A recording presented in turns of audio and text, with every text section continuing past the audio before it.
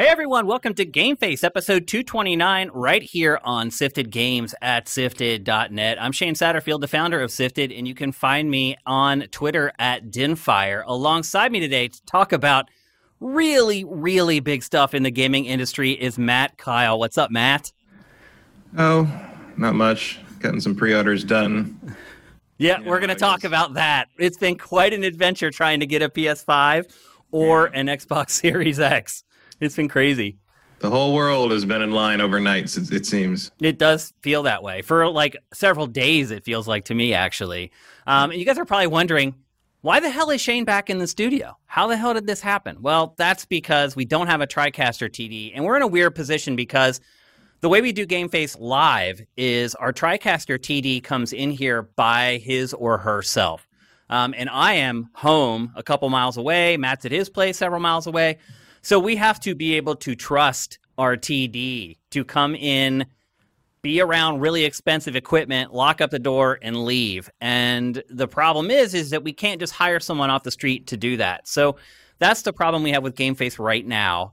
Jared does look like he'll be back pretty soon. We might have to do one more episode like this next week. But the good news is we're getting the episode out to you early, and it is a rare GameFace that is in 1080p. So hopefully you guys will enjoy that. We have a lot of great B-roll in the show today that you guys will get to see in all its 1080p glory. So we have a great show. Just huge stuff has been happening all freaking week. And we're very excited to discuss it with you guys. Before we do that, though, here is a word from our sponsor. Do you live life outdoors? DeShazer Ryan Realty has a nice level lot just outside of Libby, Montana that's perfect for you. With access to Crystal Lake via shared dock and boat ramp, it's an ideal location to build the getaway home of your dreams or just park your RV. Enjoy fishing, paddleboarding, kayaking, boating, and more just a few steps away. It can be yours for just $72,500. No matter where you live, contact Doug DeShazer at 406-291-1643 or DeShazerMT@gmail.com. Even if you're not looking for property in Montana, he can connect you with local realtors in your area who can help you. If you want to see more, head over to DeShazerRyanRealty.com. That's DeShazerRyanRealty.com. Thanks again to DeShazer Ryan Realty for sponsoring GameFace. We really appreciate it. If you'd like to figure out how to sponsor the show, just head to our Patreon at patreon.com/sifted. Also, I should mention, you can find Matt on Twitter at mkyle. If you can't see the graphics below his beautiful face there on the screen. It's time to discuss our poll of the week. This actually ended up becoming the poll of a week and a half because we didn't do an episode last week. So this poll has been up on the site for a while. No surprise, it is the poll with the most results or the most votes we've ever had. But there was a lot more time involved with that, so it's not a surprise. But the poll is very, very simple. Xbox Series X or Xbox Series S? That was it. Choose. Basically, after all the chips were on the table with the pricing and everything, we just wanted to get a lay of the land. And I'm not surprised by the overall results. Xbox Series X was the winner with 78% of the vote. Xbox Series S obviously got 22% of the vote. Are you surprised by that at all? No. No? Especially not with our audience. I mean, I actually thought that Series X might be higher with our audience. Mm-hmm. I thought it might be closer to like 85 or 90%, to be honest. I'm kind of surprised that many really, and I mean, our audience is the core of the core. I am surprised that many of our users were interested in buying the cheaper version, but it is so much cheaper that it is an enticing proposition, which is what we talked about last week. We do have. You don't have a 4K TV. Yep. And again, I'm going to talk about 4K TVs when we talk about pre-ordering the PS5 and Xbox Series X, which is coming up in just a second. We do have great comments from you guys. Even though the poll was kind of lopsided, you guys did kind of express opinions that would represent Xbox Series S. The first one comes from With Sword and Gun. He or she says, I spent a stupid amount for a new OLED TV. Even though PS5 will be my main console, an extra $200 is worth the cost to take full advantage of the next-gen consoles and my new TV. I am in the same boat. I have finally started shopping for a 4K TV. I've reached the point where I have to own one. If I want to be able to do this job, I have to have a 4K TV at this point. So I've started shopping. If any of you guys have recommendations, feel free to put them down in the comments. You guys know tech just as well as I do, and you may have had more time to research than I have, so if you have any recommendations, put them in there. But Matt, do you think a lot of people are going to look at it this way? Everyone's going to this is like the big 4K upgrade for a lot of people? I think like our people like us, our audience, will do that. I don't know about the public in general, but I think you're mostly dealing with people more like us in terms of like launch audience. Yeah. So I wouldn't surprise me if people were picking up 4K TVs alongside these things, or had already done so in preparation for these things, or had everything kind of on the same list. Best Buy doing a big sale today on 4K TVs. So the retailers have figured it out, and they're starting to do promotions just for these launches. I, however, would recommend probably waiting until Black Friday. I don't know if we're even going to have like a normal Black Friday this year, but I guarantee the discounts and the deals are going to be there. So I would recommend waiting for that personally. But there are some good deals out there already if you want to jump right away. So, although if the functioning of the websites the last week have been any indication, good luck. Yeah, so you're right. You're absolutely right. Great comment with Sword and Gun. Next is from Commander Fett. He says, and I believe it is a he, I chose the Series S, but I have a PC, so there's no reason for me to buy either, since Microsoft brings all the games to PC the same day as Xbox. And I think he also represents a pretty big chunk of gamers who are like, I'm not going to buy a PlayStation for whatever reason. I maybe would have considered an Xbox, but why do I need one now? Because I can play everything on my PC. And if you've invested a lot of money in a gaming rig, I could totally get it. I mean, if you spend a couple G's building a gaming PC, I could totally see why you would laugh at these brand new consoles. So I get that perspective as well. I don't think Microsoft would disagree. No, I think they're okay with that. That's what they want you to do. As long as you're buying the games and you're giving them money somehow, I think they're totally okay with it. Next up, from Ollie John, he says, the price per performance is on the X's side.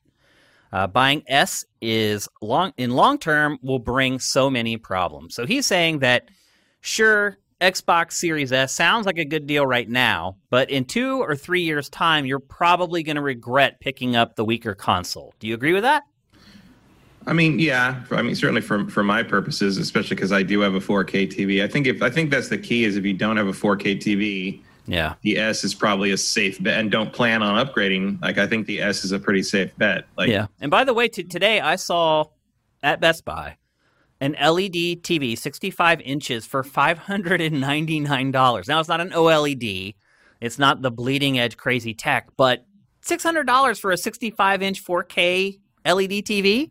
That's pretty tempting. So yeah, I mean, they're not necessarily good, but there are a couple brands where if you get the right deal, like there was... TCL TVs are a really good deal. They're a company from China that uses the same panels as the more expensive brands, but they just manufacture them themselves and put them out. And they have, spec-wise, they're up to par with the best HD TVs, but they're like half the price. I'm not exaggerating. Like half the price. TCL is like, I did some research on these earlier this year for some people who were also considering this. And I ended up landing on TCL as my recommendation. Yeah. And they've been good. We got my mom a new TV for Christmas last year. We finally replaced her old Panasonic 720p TV. And we got her a 60-something inch TCL, and she freaking loves it. It has everything else that all the other TVs have, all the connectivity, all that stuff. She loves it, and it's been great for almost a year now. So definitely a company to keep an eye on. I believe right now it is the world's fastest growing flat panel company. So people are slowly figuring it out. The last one comes from Tazka, and he or she says, I cannot choose one of the options. I just do not see the value at the moment to buy an Xbox Series S or X. Ask me again in 2 years when Microsoft first party is ready to go. Another benefit of waiting, you get the consoles cheaper. Again, hard to argue against that logic. I do wonder, now this comment was made before the big Bethesda news was announced. I don't know that it changes his comment that much, though, because the stuff from Bethesda is still going to be a ways down the road. So I totally get his perspective. I don't know that I could go without buying one or the other at launch, PlayStation 5 or Xbox Series X or S. Even if I didn't have to do it for my job, I would have a really hard time fighting the urge to buy one of these for sure. Yeah, I definitely wouldn't pass up the PlayStation 5. Nope. Like I could easily wait on the Xbox. Because he's right. It is going to take a couple years for all this stuff to come to fruition. But then, and maybe then to Ollie John's point, when the good stuff is coming out, that's when your Series S is going to start looking a little long in the tooth. Yeah. But also if you have a PC, like that's the thing is like there's no compelling reason to have an Xbox if you have a capable PC. Yeah. And you're willing to, upgrade it or keep up with the Joneses on that. Whereas PlayStation, when you really come down to it, there is one exclusive launch title between these two systems, and it is Demon's Souls. Yeah. Everything else is playable on other platforms. Yep, and we'll get to that too. That has caused quite an uproar over the last week. I know on Sip that it did. It's one of the weirdest launch situations of all time, where there isn't really a super great reason to throw that money at these things this year. I know.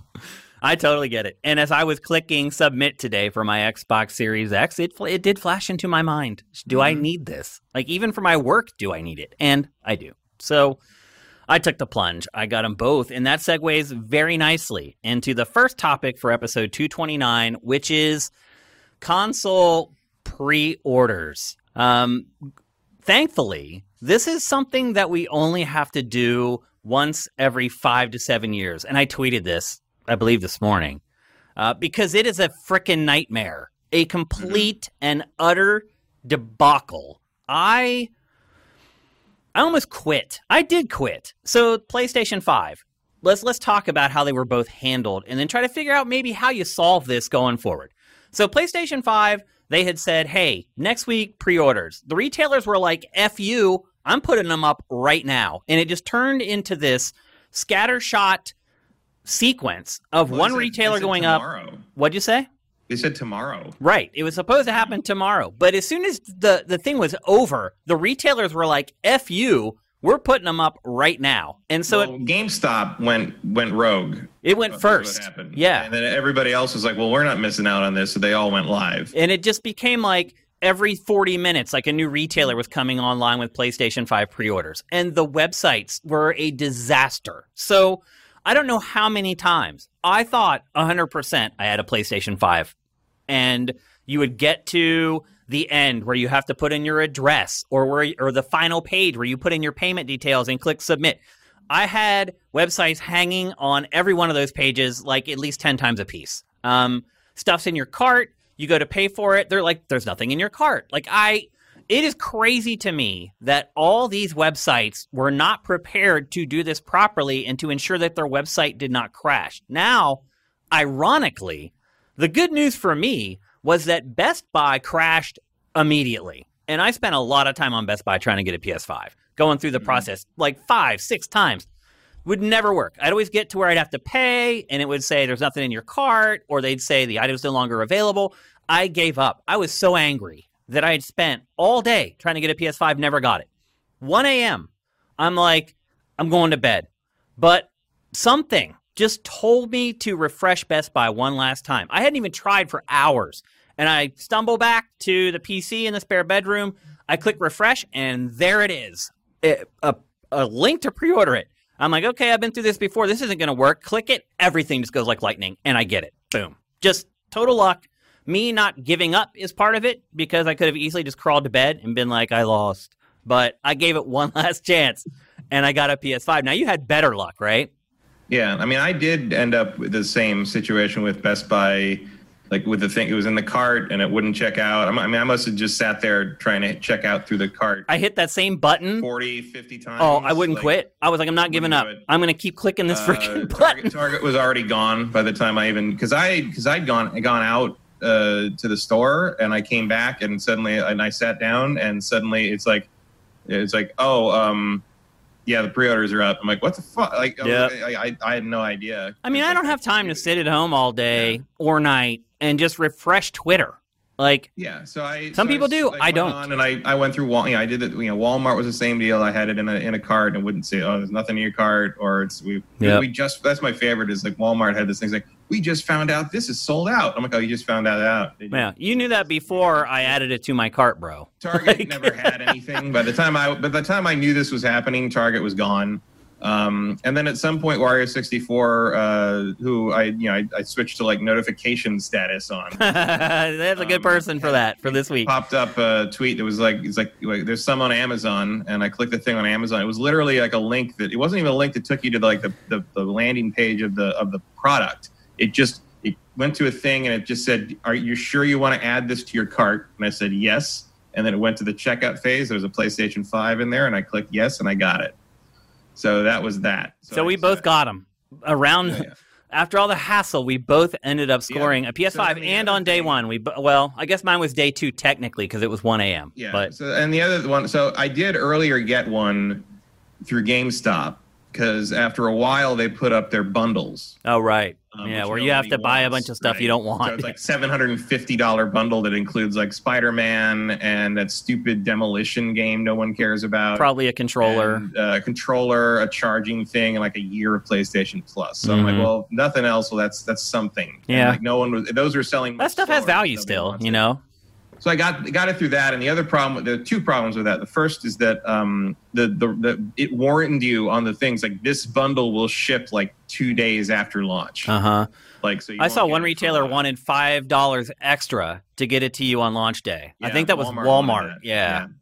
I made it through that step, but never got one. Right. So I was like, okay, well, having one a couple days late with this stupid bundle is better than nothing, so I'll go ahead and do it. Yeah. And I go through, and the site, the GameStop site is going so slow and glitchy, like it's auto-completing like the address and stuff, and it's like, I can't read it because the like the little widget has glitched, so it's just kind of garbled, and so I finally get through it, and it goes again, like here's your order number, cool, I got it.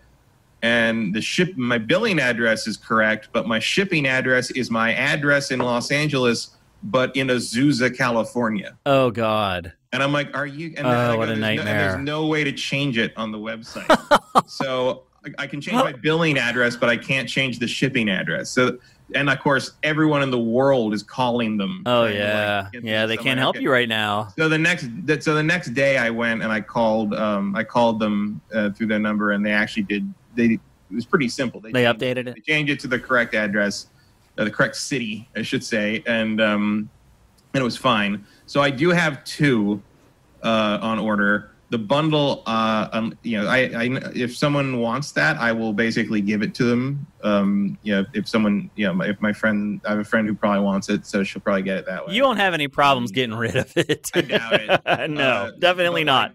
But then I got the Amazon one after. So the Amazon one I got between shipping it to Azusa and fixing the thing. So I got the Amazon one, and I'm like, okay, just in Amazon case. One yeah. is like, well, the Amazon one, not only is it just in case, but it's like Amazon will probably get that to me shipped at launch day. Yeah.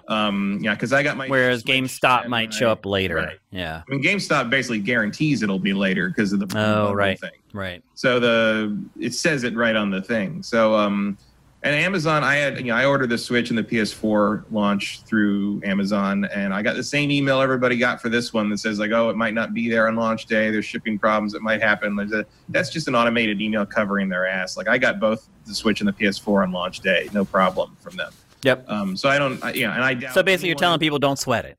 If you got that email, don't sweat it. If you got that thing on the day 1 or day 2 of pre-orders, I think you're getting one launch day. Yeah. Well, they've also said that there's going to be way more than there were at PS4 launch. Yeah. So I wouldn't get too downtrodden if you haven't got one yet. A lot of this is bots like buying up tons of stock, and the other part is allocation. Like no one knows what allocation is. Like the only stores we have allocation numbers for are GameStops, because like basically individual managers are leaking numbers, and like a lot of those GameStop stores are getting six PS5s for their store. I saw some signs on Twitter where they're like, we have 4, so don't stand in line all night. Yeah, it's crazy. And on top of that, like it seems like a lot of people wanted the digital one, but the digital one seems to be being manufactured far less than the disc one. Interesting. The rumors were 80-20 ratio in favor of the disc. So if you want a digital one, I mean, that's right. That's what our data says unsifted from our poll. It's 80-20. That's pretty much what it is. That's supposedly what they're manufacturing them in that ratio. So if you want a digital one, it may be a harder get. That's what I'm saying. Okay, let's transfer over to Xbox Series X pre-orders. So it had the benefit of watching what happened with PlayStation 5 and seeing the response online where people were like, this is inexcusable, unacceptable. And so it said, look, we're going to tell our retailers that they all have to start today, which is Tuesday, at 8 a.m. Pacific, 11 a.m. Eastern. And they followed that. However, the problem is that when you give people the heads up, so Matt was talking earlier about scalpers and bots, when they know the exact time and day that stuff is going to go live for a pre-sale, they can line up all their tech to take advantage of it. And so I do wonder if today's sale of Xbox Series X was a whole lot of bots and scalpers, because I think there was a lot of that. Yeah, it sold just as fast as PS5. It seems to be sold out everywhere already. I mean, a little bit. Like, I will say, some of it was just website fuckery. And I can't compare directly to Target. Microsoft's own website crashed. Yeah. How can you do that if you're Microsoft? Not have enough servers spun up to support the pre-sales of Xbox Series X. I mean, if enough people, especially if enough bots, are trying to force their way through your queue. Yeah, I guess it doesn't matter. You're basically getting DDoS. You're getting DOSed, yeah. Yeah, and so I don't know. I can't compare directly Target because Target was sold out of PS5s and never got any more while I was trying to get, that was long gone by the time I realized PS5s had gone live. Yeah. But this one I tried to do Walmart and Target at the same time, basically, because Best Buy and Amazon didn't go up. I know. Until way later. And GameStop, I'm like, fuck that. GameStop had you in a virtual line. I'm like, that's not going to work. And when I made it through the virtual line and it crashed. I got to the virtual line and the page it left, because it's like, oh, you're in line. Okay, here you go. Here's your thing you're waiting for, and it threw me up on the Xbox like plug and play recharger kit. Because there was nothing left. That's why. There was nothing there. Yeah. And then so on Target, I was trying to hit pre-order item and it wouldn't do any. It just didn't do anything. And then if I hit it more than once, it said you've got it in your cart already. And then you go to your cart and it would say cart empty. Is that what's happening to you? Cart and it had 2 in it. Oh, I would have nothing. And then it's like you can't buy 2 of these. I'm like, I know. I'm trying to delete let me take one out. It wouldn't delete them. So I was just sitting there and eventually I started. I'm like, I'll just get 2, I guess, if it lets me. And it wouldn't check out. And Walmart wouldn't check. It was the same thing as the PS5. Just we couldn't do it. It's gone. I failed at both those places, and I went to Amazon and I started searching for Xbox Series X. And at first, nothing came up. I waited about 40 minutes. I searched for it again, and the page came up. However, if you clicked on it, it would say, "Oops, you found some place that doesn't work, and you shouldn't be here." And dog pictures. And here's the weird part, Matt. If I would click the search button on Amazon, it would not bring up the page. If I had Xbox Series X typed into search and hit enter, it would bring up the page. And I just kept refreshing it until finally the link appeared to buy it. I clicked it and I had it. I literally may be one of the first people to buy an Xbox Series X on Amazon. I'm sure 5,000 people did the same thing I did and maybe slid in before me, but I was there the second it went on sale on Amazon, and I got one. So I'm good. I got both the PS5 and the Series X. And you got yours from Amazon as well? Yeah, because I had the Oreo 64 had put up landing page links anyway, and so I had the Xbox His link for Amazon was broken, though. It was constantly broken, but eventually refreshing it brought it up. Oh, okay. It was just here's the pre-order thing. So I just hit it and went through, done. Yeah. And I did send you the link to that afterwards. You did, yeah. And I was like, I already got it. I was on it. And it's literally the second that I finished my sale, I went on Twitter and provided the link and said, Amazon is live, go, go, go. So I hope some of you guys got it from that. I kept an eye on that after that pre-order link, that pre-order page stayed live for about 10 minutes. Did it? So it did not instantly go away on Amazon. Yeah. And then it did go into currently unavailable. And then about 10 minutes later, it came back to pre-order status, and then it went away after 5 minutes. So it lasted about 20 minutes. But it didn't go PS5 fast on Amazon. Okay. Is what I saw. So the question now becomes, how do you do this, Matt? Because we saw the PlayStation way, which was just let it be wild, and whatever happens, happens. I mean, I don't think that was Sony's plan. I don't either. But, well, I mean, Xbox managed to get retailers to come to heel somehow. Sort of, but like they still didn't all go at the same time. But as long as they didn't go early. I mean, that was the problem for PlayStation. It's like people were just caught off guard. I mean, a lot of people will set aside time in a day to pre-order something like this. And if you're just going about your day working and all of a sudden you see on Twitter from Wario64 that pre-sales are live, you're like, what the F? What is going on here? So I'm just surprised that anybody followed GameStop's lead on that one, because it's like, it's not like you're not going to sell them. I know. Guys. I don't get it either. Are you afraid you're not going to sell all your PS5s? Like if anything, it's better to wait. Well, maybe it is better to put them up when other retailers are going, because maybe it keeps your site from crashing and you not looking so bad. Yeah, I don't know. Like it does, and like Amazon. I mean, Amazon didn't put theirs up for the PS5 for hours. I know. Like it was much way later. And then Walmart did that thing where they put more up at like 6 p.m. Yep. and they were gone in like 30 seconds. Like it was just before you could even get through the process of clicking to the cart. Like it was over. It was amazing. I saw Cheap Ass Gamer said that, and I didn't even realize that his retail site was big enough to even get like launch units. But he said that they do have an allotment, and that 99% of the sales were the disc-based version. 1% was the all digital for PS5. So I mean, that makes sense to me. I don't know why you wouldn't want. I mean, $100 off is nice, but like.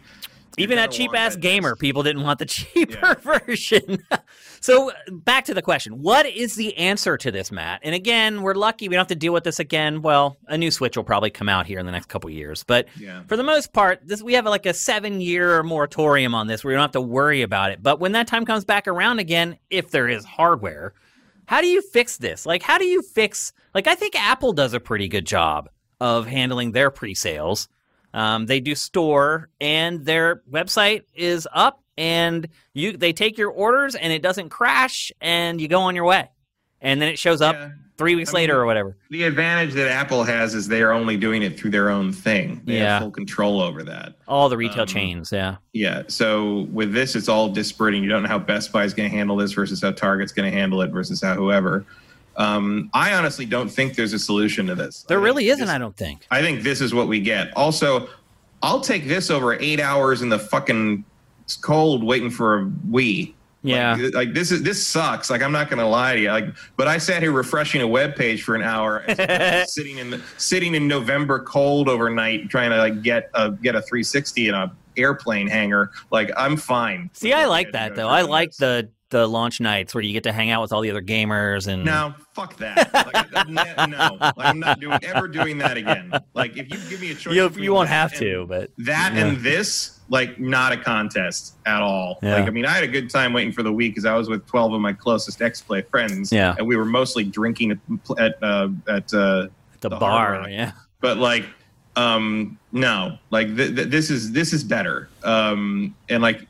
I guess there's more of a fairness thing where, like, oh, if you just waste a day of your life being in line that long, you're guaranteed to get one. But like, dedication doesn't mean anything with this system. Like, it really doesn't. And you had people that were like getting Walmart orders through an hour after they were gone because they just kept clicking through. And eventually, the ones and zeros aligned, and they got it somehow. It's crazy. Like, there's no perfect system. Yeah, I agree with you. I've thought about it for a week, and I cannot think of another way to do it that would be much better than what's happening now. If it wasn't the plague year, you could go in person and do some of the stuff at these stores, which also has been a solution in the past. Yeah. So that's like another issue there is like, by the time the next Switch comes out, part of this was all of us are stuck ordering this online for the most part. Yeah. Because we can't go, nobody wants to be in line with a bunch of possibly diseased strangers. And it has nothing to do with gamers. I mean, that's just reality. Yeah, so I agree with you. I don't know that there's any perfect solution to this. We may not have to worry about it because who knows if there'll even be hardware next time. So, although anyone who was worried that or trying to claim that the Xbox was not going to be in demand, no. I mean, we don't really know what percentage of that was bots. We don't know for either, to be honest. I mean, it could be the same for PlayStation. They're both going to sell out. Yeah, like, well, we until said the end that of the year. 6 months ago, Matt, I believe, on GameFace. We both said they're both going to sell out. So there was one satisfying moment this morning where, because a ton of people are getting these things and instantly putting them up on eBay for $1,000, for double the price. And I don't know how successful any of them are being at actually selling any of that, at least not yet. But so today, traditionally, you put up the screenshot of your order, like to prove you got the order or something. As here, you're basically pre-ordering my pre-order, right? Mm-hmm. So one guy put it up, and he didn't crop the order thing properly, so it had too much information on it. And someone contacted Amazon customer service, and using the information from his screenshot, canceled the order. Oh my gosh. And so they like, oh, thanks, we got it. And they put up like a shot of their text conversation, Amazon chat, where they cancel the order. So that one guy trying to scalp the system for $1,000 or whatever, he's going to be surprised. Checks his email, I think. Street justice. Or internet justice, Twitter justice. Little vigilante internet justice for one scalper out there. That was a little heartwarming to see. Don't scalp these things, people. If you end up with an extra one like Matt did, try to find somebody who wants it and sell it to them for cost. And honestly, I saw that a lot, like on Reset Era and Twitter and stuff, where people are like in those threads where people are like, all right, I got one from Target. Now I'm trying to get one from Best Buy just in case. There's no just in case. There's no just in case, dude. They're not gonna kill your. People are like paranoid because like one guy got his Switch order canceled. It's just a convenient excuse for them to scalp a console. That's all it is. Yeah. And some people I know are just like, oh, if I get more than one, I'm just going to sell them to my friends or use them for Christmas gifts or something. That's fine. But at the same time, it's like, you wondering why everyone's going to have trouble getting them. It's not just the bots. It's that people are putting 3 on order and then canceling the other 2 orders right before launch because they're afraid that one of the companies is going to cancel their order. And I get it. But like at a certain point, you got to put your trust in the magic retail people. Yeah. I don't know. Not everyone can have 3 PS5s pre-ordered, and just in case one of them fails, I don't know what else it's. And these things are gigantic, so if you actually go through and get them, you're not going to be able to carry them yourself. Holy shit, that thing's huge! It is shocking how big it is. Yeah, I had to go measure my entertainment center. It's 15 inches when it's sideways. Yeah, I don't think I'm going to be able to put this thing sideways. I measured mine. My PS4 Pro is in there right now. It barely is half of the space. The PlayStation 5 is going to fill up the whole space. So it's not even like just wide. It's deep too. Yeah. Like, there's that cartoon comparison that went up on Twitter a couple days ago, and the top down shot. I'm like, you could put a place setting on that thing. Like you could eat off that as like a table. Like it's ridiculous.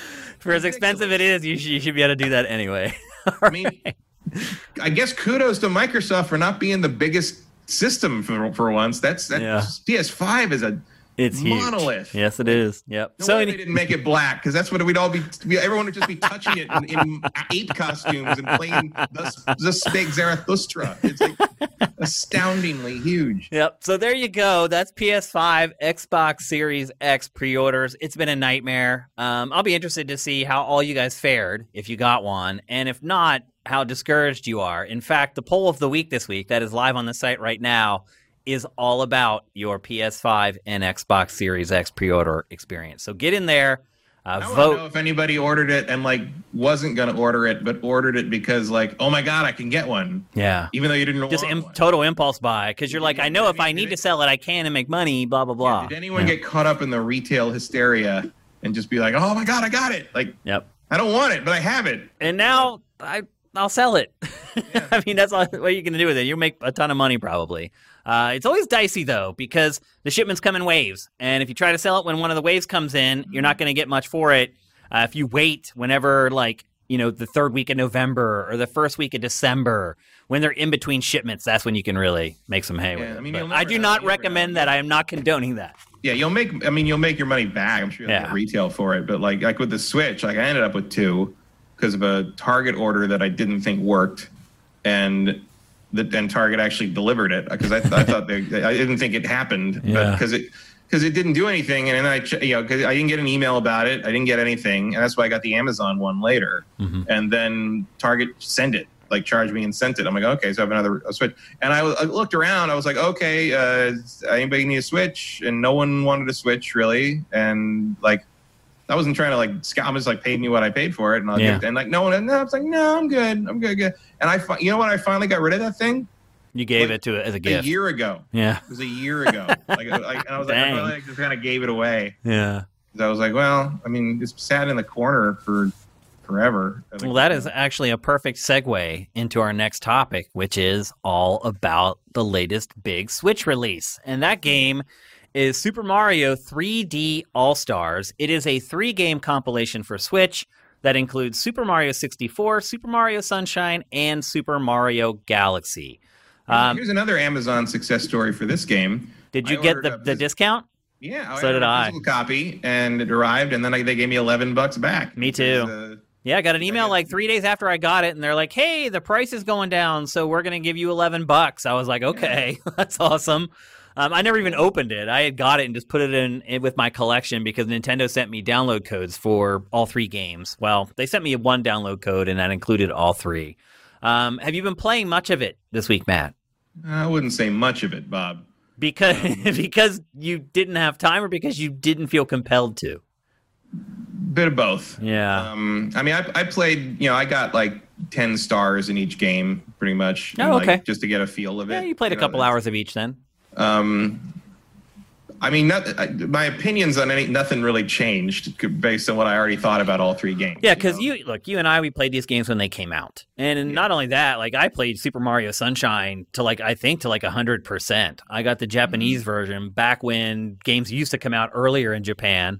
My GameCube had a region switch on it, so I could play Japanese games. So I got it. It came out months before it came out here in the U.S., and I had 100%ed it before it even came out in the U.S. So, yeah, I mean, I remember you playing it in the Game Lab. I am very familiar with all 3 of these games. I played the living tar out of all of them. Matt, which one improved the most for 3D All-Stars, in your opinion? I guess I'll say Super Mario 64 because I don't think the other 2 improved. Really? I thought Sunshine was the biggest improvement. I think Sunshine is garbage, and I think it's even worse on this. Well, look, I'll say this. I hate Super Mario Sunshine. I'm just going to confirm. And before I played this, I would have said it's my least favorite. I don't really like it, but it was fine. And I like kind of the design, and it feels nice because it's bright and sunny, and like it feels like the beach and da-da-da. No, I fucking hate this game. I'll say this. I cannot believe, because here's the thing, and I have the same problem with Mario Galaxy on this. Nintendo's reliance on control gimmicks ruins moving these games forward to systems that do not have the same control gimmicks. Okay, and it's astounding to me how right I turned out to be about that. Well, Super Mario Sunshine is unplayable when you first start playing it. It is so unintuitive. Nothing is where you think it's supposed to be. I remembered everything I could do in the game. I could not remember how to do it at all. I had to completely relearn how to play that game from scratch. They inverted it. They inverted the look controls. I know, and that would have me off at first. And the other thing too. Now, the reason I say Super Mario Sunshine is the most improved, when I say that, I say graphically, because it looks so much more crisp than it did playing it on GameCube. Now, the other part of it, though, is the 2D stuff in the game, they didn't touch. So, the 2D graphics that come up, they're all blurry and stretched out. The pre-rendered cinemas for that game look god-awful because they haven't re-rendered them at a higher resolution, and they're stretched out to 1080p. They look terrible.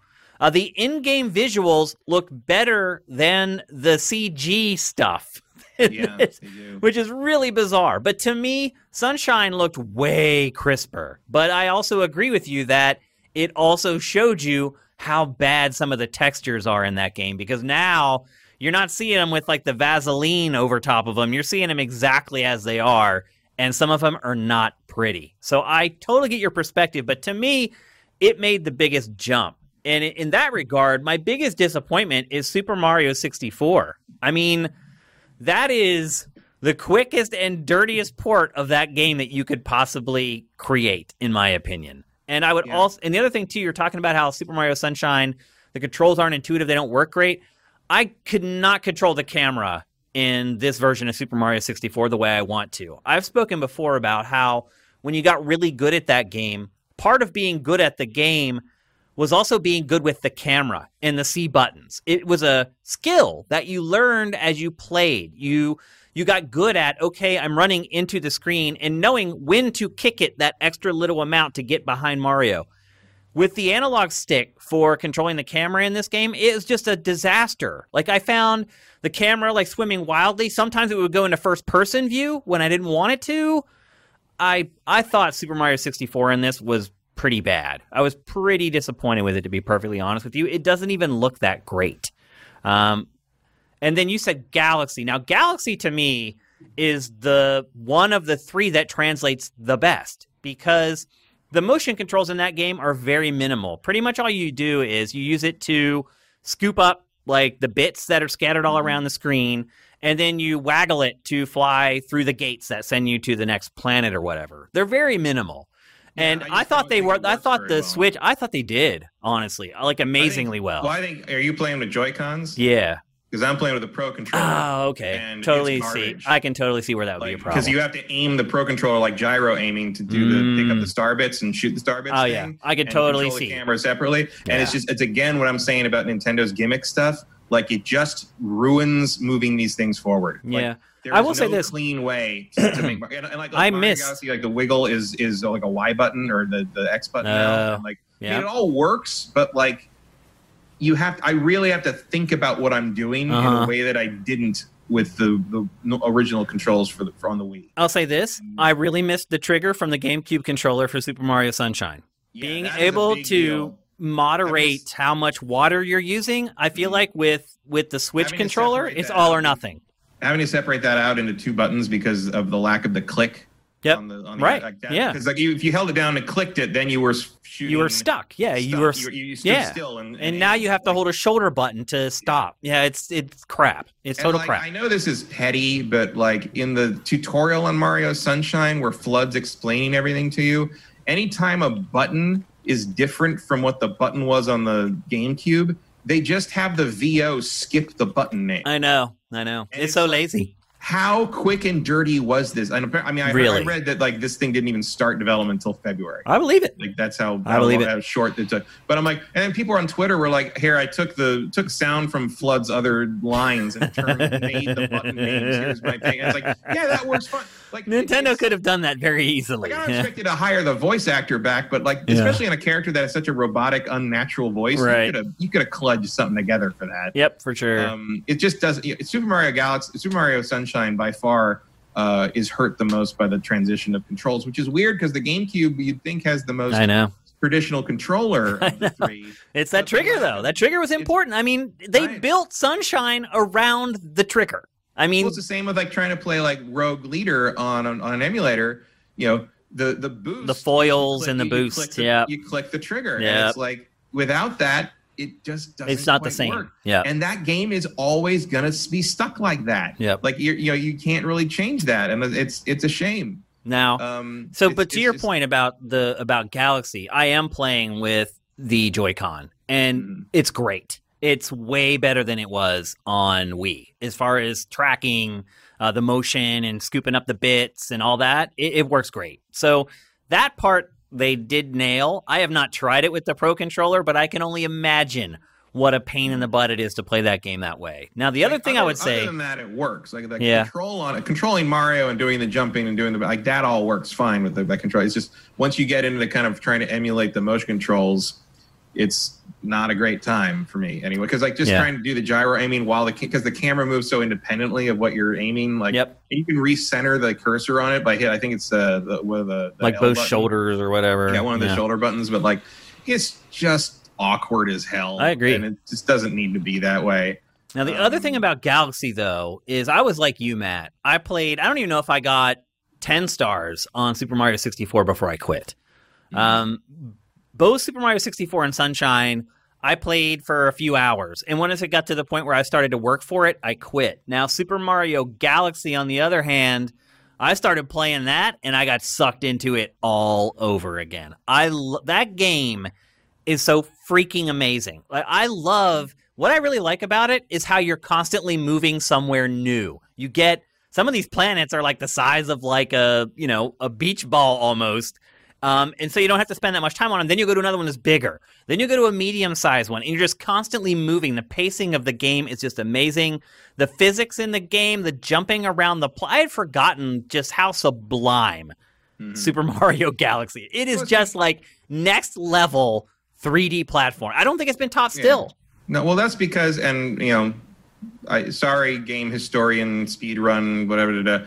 Mario Galaxy is the best Mario game. It's probably the best 3D Mario ever made. Like, I can go back and forth between Galaxy and Galaxy 2. Yep. But there is a joy to Galaxy that is not present in those other two games. Again, part of it's because of the orchestra they use for the soundtrack, and like just the soaring nature of the soundtrack as you're early on, especially in the game, as you're first getting those first planets, and it's just sort of playing that kind of like huge orchestral themes and like flying everywhere, and like Mario seems to be having a good time. I guess it's the game where the wahoo stuff like actually fits the best, it does. It does. It makes sense. Like you're flying through fucking space out of a cannon. Like, but I wahoo too. Like, hey, it's a great time. Like, it's a great time in a way that, like, even with the motion controls struggles, like, I have definitely played that one longer than the other two. It's way better than Odyssey too. I played Odyssey to the end, and I probably got, I don't know, an extra 20 stars or something, and I was done. Like, I just wore out on it. Like, Galaxy, it's so good. I would say being able to play Galaxy at this fidelity is worth the cost of the collection alone. Yeah, I mean, that's valid. Like, it's a great game that, honestly is probably worth full price to have in a more functional and high res form, and a more, basically, and portable is not bad either. Yeah, you can play it portable. We forget that because you and I don't do it. Yeah, I mean, I feel like that would be a pain anyway. I mean, I guess in portable mode you can use the touch screen to pick the stuff up, and you don't have to worry about the motion controls. Yeah. So that might be fine. Still probably not ideal though. Because look, like Super Mario 64 is cool, but if you're not like a speedrunner or some kind of like retro fan, like I feel like it is as revolutionary as it was, it's still, you've done it 1,000 times. Yeah. And I 100%ed that game and then some. Like, I was over 100% on that game. Nostalgia factor's there, but at the same time, it's like, do I really want to go through this again? Yeah. It is a little, I think 64 and Sunshine definitely show that it took Nintendo a while to figure out that whole camera thing. It did, for sure. Yeah. 64 is one thing because it was sort of pioneering an entirely new everything. Yeah. So it's like, I can understand that. And like you said, back in the day, it was part of the skill set to be able to manipulate the camera properly with the C buttons, and that is harder on the analog stick. It is, yeah. But Mario Sunshine, like, the camera on that is actively hostile. It tries to take over. That's the problem. Yeah. And like it still has the thing that Mario 64 has, where like if you're trying to move the camera, it doesn't move smoothly. It doesn't move in conjunction with your analog stick movements. It does that kind of increments of movement that 64 did, and it inevitably ends up behind a building or some kind of scaffolding. And like the second area where you have to like kind of cross all the gates and the wiring stuff to get to to get over the jumps of like the construction equipment to get to the area where the bloober is in the shipping crates. Yep. Like, there's that one section where you're trying to like kind of make the camera will not give me the angle I need to see how far I need to jump onto the moving platform, and I keep missing it and like falling to the water, having to swim all the way back and climb all the way That's back. really annoying too. Once you fall in the water in that game, how long it takes to get out. At one point I fell like the second time over there, and I just swim all the way back and climb all the way. I'm just like, and I was texting my friend, and I was like, I forgot how much I fucking hate this game. And like,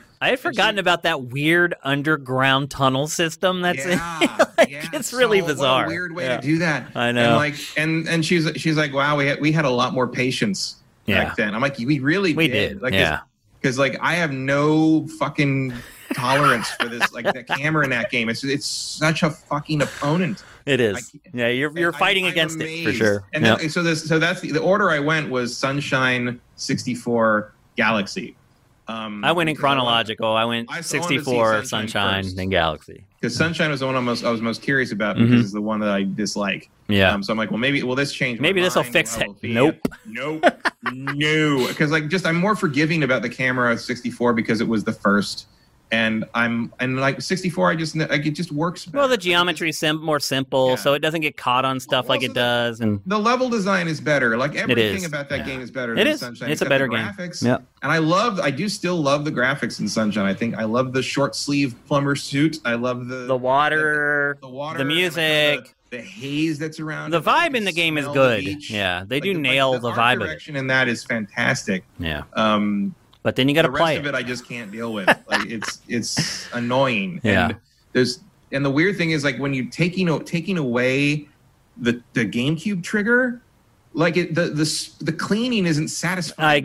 I agree 1,000%. I couldn't believe how much the GameCube controller made a difference for that game. It really was. I mean, you can definitely feel that they designed that game around that controller, and when you take that controller away, there's something missing. Absolutely. I agree. Would you say, though, that this collection is worth buying, though?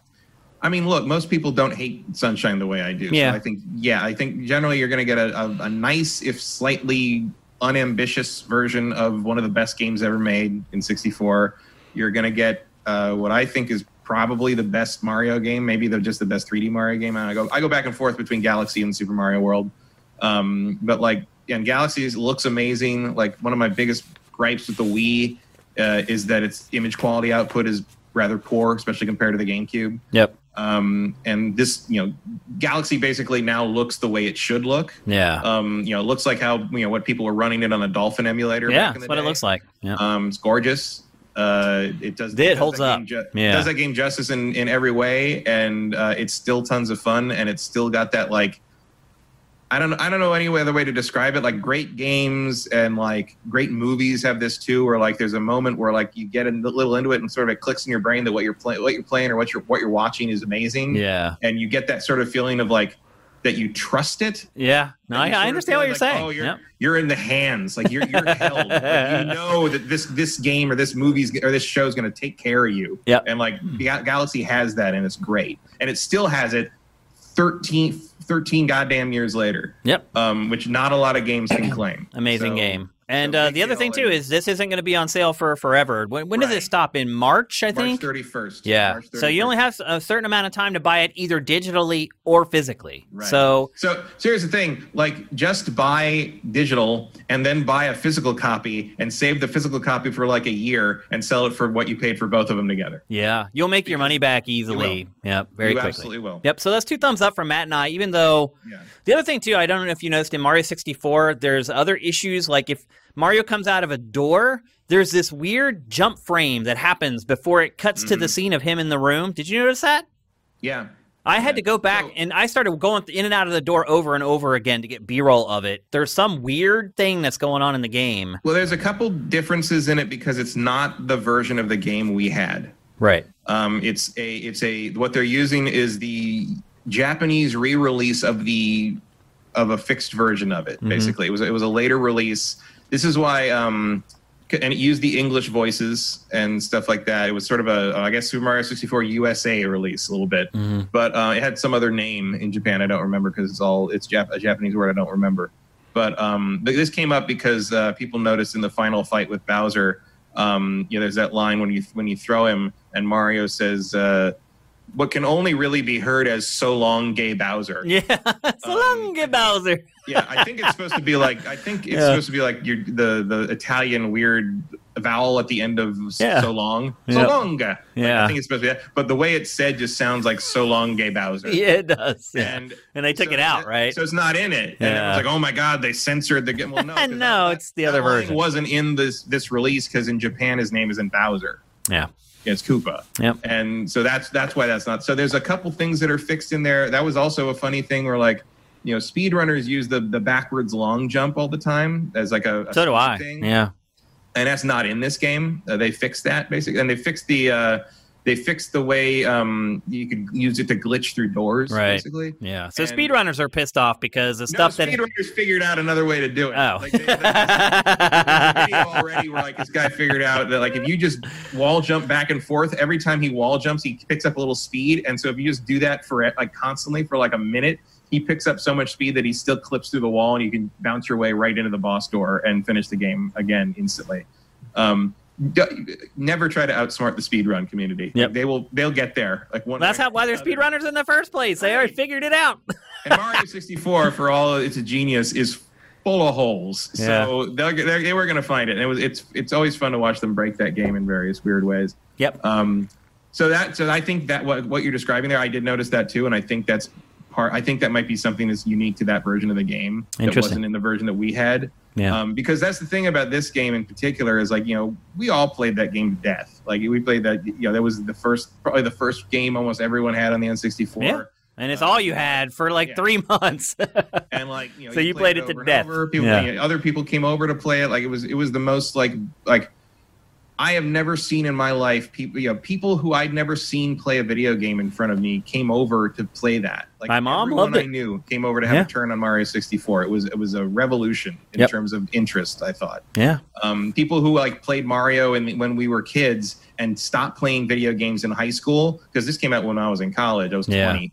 And it was the Christmas break, and people were coming over, like my friend Michelle, and people who are hadn't played Mario since we were in middle school, and she's like, I want to try this. I got to try this. And my mom played it and lost her mind. That's just how crazy it was back when it came out. Even my dad, who could not have cared a single bit about video games whatsoever, saw me playing that and was like, that looks different. Yeah. It was. You have to be an idiot not to see the revolution. Absolutely. So it is revolutionary. It does still hold up. Don't get me wrong. But to me, it's not the most important part of this compilation. It's just a bonus, and it's a great bonus. I do wish it was widescide. Agreed. I don't it's 4x3. Any reason it had to be 4x3. I don't either. It definitely should be able to draw that geometry, for sure. Yeah. The Switch can probably handle that. I mean, at this point, a pregnancy test could draw that geometry. So the only downside of the collection is really just the quick and dirty nature of it. Yeah. It's the fact that they're charging $60 for this is a little cheap. Real Nintendo. I'd agree. Yeah. Yep. Okay, it's time to move on to what was probably the biggest thing that happened since we last saw you guys here on GameFace, and that was the final pre-release PlayStation 5 showcase. Now, I realize it's been almost a week since this happened, or actually more than that, but we have not had a chance to talk about it, and gigantic stuff happened during this thing, so we're going to talk about it. Probably the easiest way to discuss this is just go in chronological order, because I think that's how you guys will probably remember it. Oh shit! This happened, didn't it? Yeah, it happened. I know we didn't do a show last week, but this feels like forever ago. It wasn't though, really. No, it was last Wednesday. Because it was, and then it's when we would have done the show, and then that's when the pre-orders went live. It hasn't even when we're recording this right now. It hasn't even been a week, to be fair. Yeah, but for when people are watching this, because we have to assemble this show by hand, it's going to take forever. Time has no meaning anymore. It really doesn't. It's really hard. Yeah, I agree with you. But anyway, we're going to go chronologically through this presentation because we want to talk about how they presented everything as well. So, first thing, they come out, they debut Final Fantasy 16. Talk about a way to kick things off. Yeah, it was rumored, but it was just like, oh, you're just going to start there, huh? Yeah, I really thought that was going to be like the one more thing, where we get to the end, they're like, oh, we knew it was going to happen, and we're at the end, and we're like, wait a minute, where's Final Fantasy 16? And they're like, wait, there's one more thing, and then there it is. But no, they kicked off the show with it, and I was very happy with what I saw, Matt.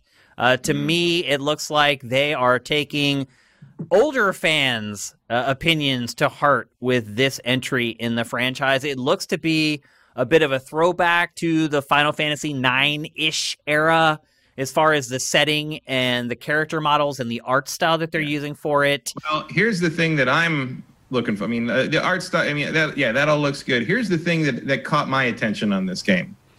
The combat director is the guy who did the combat for Devil May Cry, Dragon's Dogma, and Marvel vs. Capcom 2. Yeah. in. Smart move. They're like, we can't figure it out, so why don't we bring somebody in who's already figured it out? Like all that other shit, window dressing. Yeah. This one's going to have good combat. Yeah, that's really, really important, especially for a game this big. I mean, if it will be this big, because they're saying it's coming out pretty soon. Do you believe that, Matt? I mean, pretty soon means a lot of things to Square Enix. But I bet we'll be especially to Square Enix. I bet we'll be playing this before Final Fantasy VII Remake Part 2. That's a good question. That should have been our poll of the week. Which will we play first, Final Fantasy 16 or Final Fantasy VII Remake Part 2? My bet is 16. I don't know, man. Nomura After 15, forever. I mean, this could be another case where they get halfway into development and they bail on it and start it all over again. Like, I don't think it will be because it's not the same people. It's not. You're right. They hired some professionals on this one. Are you concerned at all that the director of the game comes from the MMO Final Fantasy games instead of the more single-player focused games? No, because Final Fantasy 14 is the best Final Fantasy thing going. It is. I mean, it's really good. I have no doubts about the team they picked for this, really, between the combat director and the game director. Like, exactly right. Because let's not that caused them to have to come out and say, though, that it was a single-player RPG. Yeah. They had to release a statement. Which is fine. Like, I'm fine with that. Like, some of the other games they've made seem to forget that sometimes.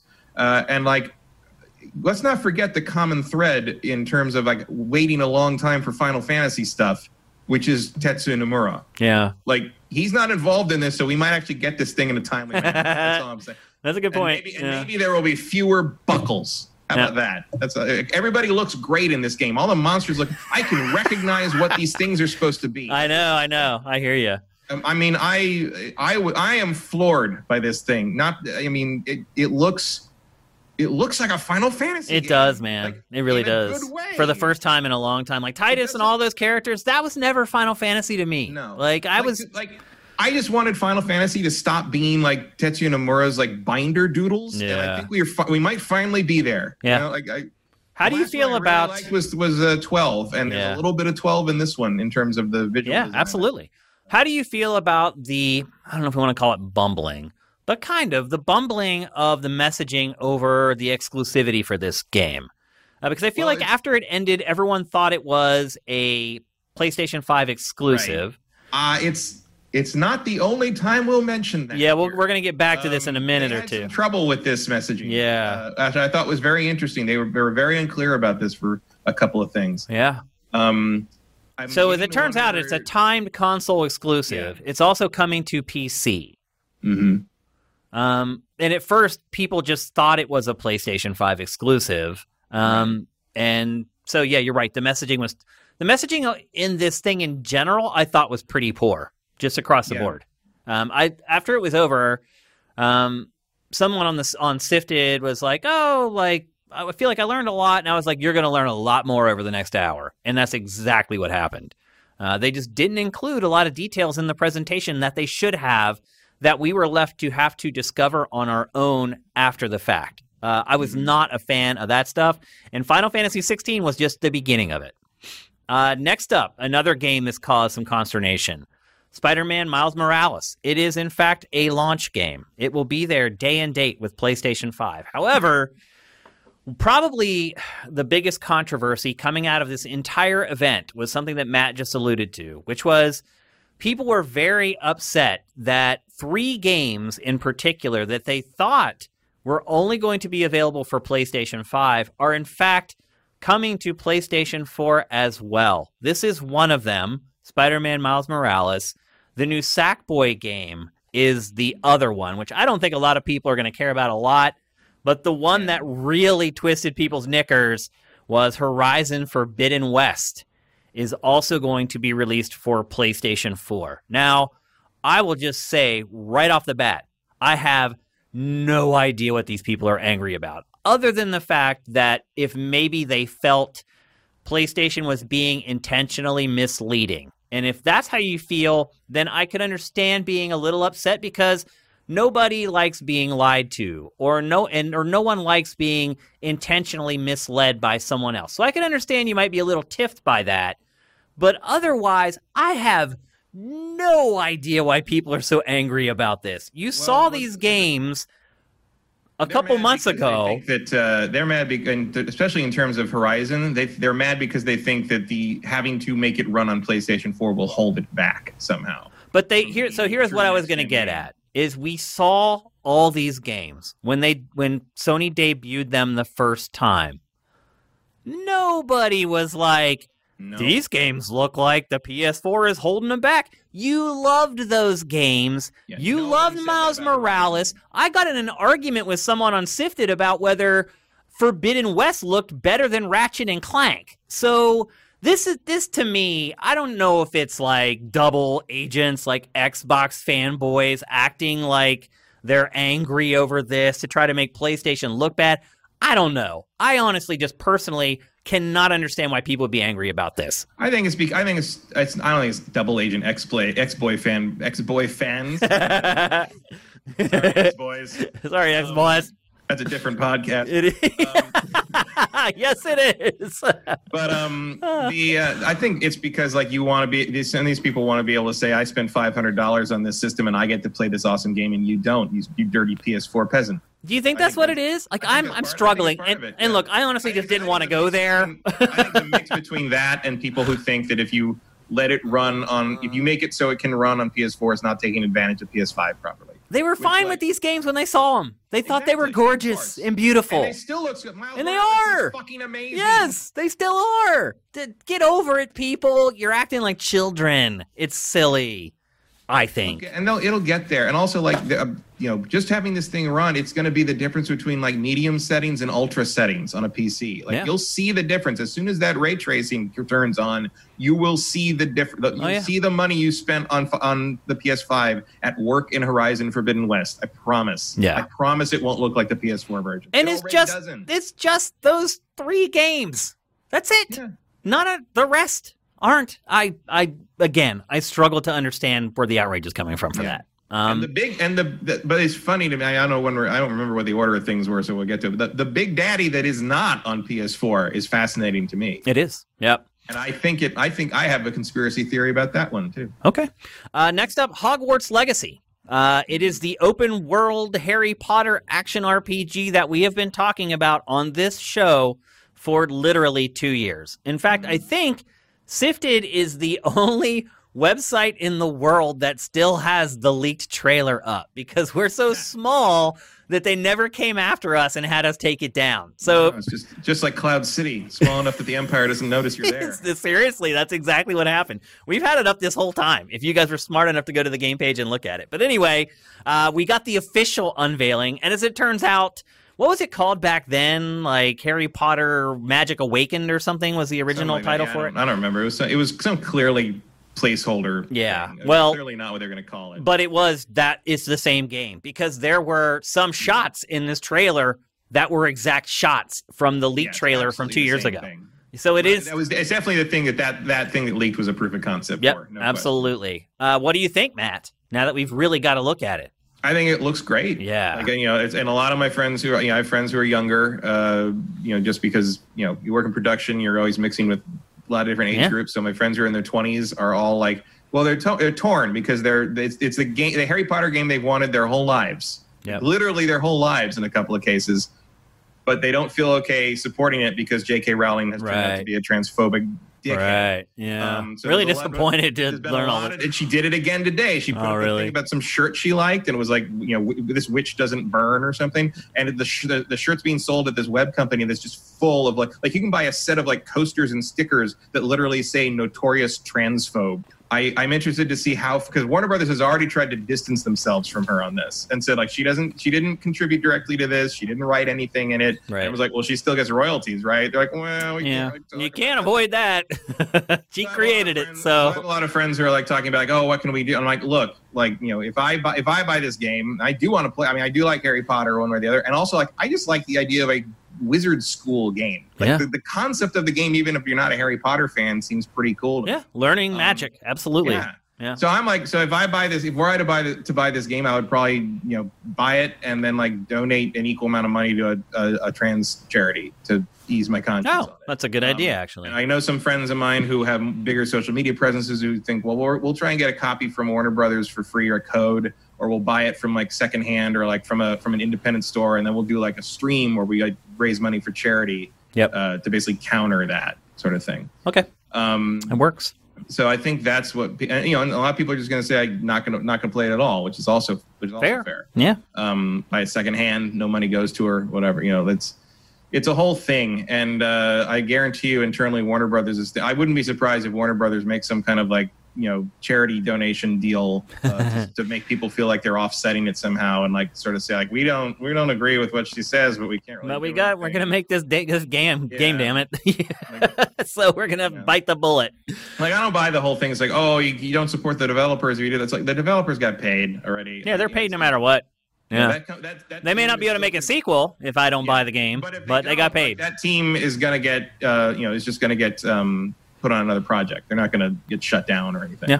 Yeah, that's a permanent team at Warner Brothers. And the other thing, of course, is like assuming that enough people would have a problem with this to the point that they don't buy it to impact global sales may be a naive thing to think. Yeah, like this thing's probably still gonna sell 10 million copies. Oh yeah, because the vast majority of people are ignorant of what she says or don't care. Yeah, I mean, I wasn't really aware of it until you brought it up, so I would have had no idea. I mean, I probably would have saw it eventually somewhere, but yeah, she is just an ongoing. She is an ongoing anti-trans people thing going on, and it's been going on for a couple of years, and she's really doubled down during quarantine. So yeah, I understand why someone would not want to support it. I don't want to support it because of how she is. If you think that's, if you think that you're listening to this and you think that's stupid, keep it to yourself because I don't want to hear it. There you go. Next, they showed the first campaign footage for Call of Duty Black Ops Cold War. And then they announced afterwards that there was going to be an alpha for the multiplayer that was coming up that weekend, which was just the weekend that passed. I'm not going to get too much into that because I played the alpha, and it is a separate topic in today's GameFace. But I think what I would say before we move on from that, though, is that it did show that the partnership between Activision and PlayStation for Call of Duty is still intact. However, it does not seem that it's egregious as it has been in past years. Obviously, PS4 owners did get the alpha, and nobody else got that, and that was a pleasant surprise. And they are going to get the beta a little earlier. But there was no mention of like DLC or any of that stuff coming to PlayStation first. It really looks like you're just going to get early access a little earlier on PlayStation for Cold War, which I think most people are okay with if you think about the money that's exchanging hands there. And again, we'll talk about Black Ops Cold War here in a minute. And anyway, next up was Resident Evil Village. We got a new trailer for that. Didn't really reveal any new features or really much of anything. It was just kind of another montage cut together of scary stuff. Yeah. But it looks great, and I'm really excited for it. And it really, really is still giving me that RE4 vibe, which I'm all about. So that game looks awesome to me. I'm really excited for it. It still just has the 2021 date with no quarter or anything like that. So still kind of in the dark about when we'll actually get to play the game. But the Resident Evil games do seem to be a Q1 tradition. Yeah, they do. I mean, I would not be surprised if February or March that game hits PS5 and Series X at all. But it's looking great. I'm really excited for it. I think they're in the right wheelhouse with that game, and I think they should stay in that wheelhouse. Next up, something that became more confusing after the huge news from yesterday, and that is that Deathloop showed up again during a PlayStation 5 event. It was at the debut event. It was also at this showcase. I have no idea why PlayStation has latched on to this game from Arcane, but it has. And then we find out that that studio is now owned by Microsoft. So they have gone all in on this game, and the game does look cool. Basically, you play as an assassin, and you're playing the same loop of time over and over again, trying to kill all your targets in X amount of time instead of just one. So it's a unique concept. I like the style of the game. I like the setting of the game. It looks good. but it's been profiled now into PlayStation events, and now essentially it's owned by Microsoft. So I don't know, and we'll get into that as well later on in the show, what Microsoft is going to do with all Bethesda's games going forward. My guess is that the deals that are in place already have to continue to be honored. Yeah, and I think Phil Spencer said, in fact, that any deals that are currently in place will be honored by Microsoft going forward. So I guess it's a good thing the deal Sony was going for to make Starfield exclusive didn't happen. Yeah. That was apparently in the works. We also wondered, too, is like, okay, they featured this game twice, so do they have like a timed exclusive on it? Hard to say. I mean, that seems to be sort of their MO. It seems like it would be. But then if you're Microsoft, that's weird. Even though that is a deal that you have to honor, the game that you own coming out on PlayStation first. Here's the thing, though. I will make a bold prediction. This game is going to bomb hard. You mean just not sell? Yeah, not sell. I think it might be great. Like, it could be a great game. Like, it looks like this. Here's the thing about this game. It's real fucking hard to explain what it is. It is. Well, you heard me fumbling through it. I'm like, you're this hitman, and you can kill all the targets, and I don't know. The problem is that if you just watch it, you think it's just another shooter. Yeah. Like, explaining why it's special is very hard to do in a quick ad or a print thing or something. Yep. Like, my thing is that it's a very high concept, very cool idea that is almost impossible to get across quickly to someone who has never heard of it. And I think it's going to be borderline impossible to make it to demonstrate in like a 30-second ad why it's special. Yeah, it doesn't have there's no elevator pitch for it. You have to. No. It takes too long. I think that is going to torpedo it. In the end. And so if for one thing, even if Microsoft does honor whatever timed exclusive thing, I don't think it'll matter for anyone. Okay. Because it's not going to be a runaway hit. It's not going to be defined the PS5. It's not going to be identified with one platform one way or the other. It's just going to be like Prey, where you're like, this game's great. Why didn't it sell? I don't know. Like, it's another Bethesda. One of the reasons Bethesda's probably gotten caught. It's exactly why. And Deathloop kind of started a run for this presentation where I felt like it kind of sunk down to the bottom of the barrel. Yeah, it sagged in the middle a little bit. Sure. So right after Deathloop came Devil May Cry 5 Special Edition, which, okay, it's a great action game, and it does look significantly better on PlayStation 5, but did we need like a 3-minute trailer for it? Like, probably not. It literally could have been like 30 seconds. Show us what it looks like running on PS5. Good to go. It went on way too long. It does look good, though, and it is a great action game. Yeah. And I don't know if I'd buy it all over again. No, I would definitely not buy it all over again. It did sell pretty well. I think the last sales numbers I saw for it were like 4 million or something like that, which is good, but it also means that there are a lot of people who have still not bought it. So I understand why they're doing it, and I even understand why they showed it. I just don't understand why they focused on it for so long. And then next was Oddworld Soulstorm, the next Oddworld game, which has been a known quantity for like 3 years now. They did take their sweet time in actually showing the gameplay for the game, and we got a lot of that in this trailer. But there were like teaser trailers and cinematic trailers and all this other stuff that's been around for this game for a long, long time.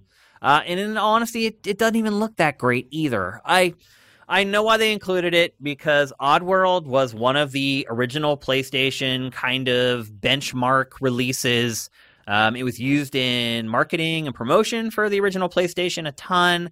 Lauren Lanning, obviously, it has great relationships with the people at Sony. I get why they did it. It just, again, I just felt like it sagged. It didn't fit with the rest of the games that were in the presentation. It didn't look as good as the other games, or feel like it was innovative enough to kind of overcome its presentational shortcomings. So I was surprised to see it in here. It didn't do much for me. I'm not that excited for it. I don't know. It just seemed like this whole section here of like 3 or 4 games, it dragged, I thought. No, I have always disliked the Oddworld games. Not necessarily for what they are, but just because it's just something about the look and the world. It's an ugly game. It's an ugly art style. Yeah. I think they want you to be repulsed, but that's not what you want when you play video games. I have zero affection or nostalgia for these things. Yeah. And it was just intensely dull. Yeah. It looks like like Lemmings, the game. Yeah.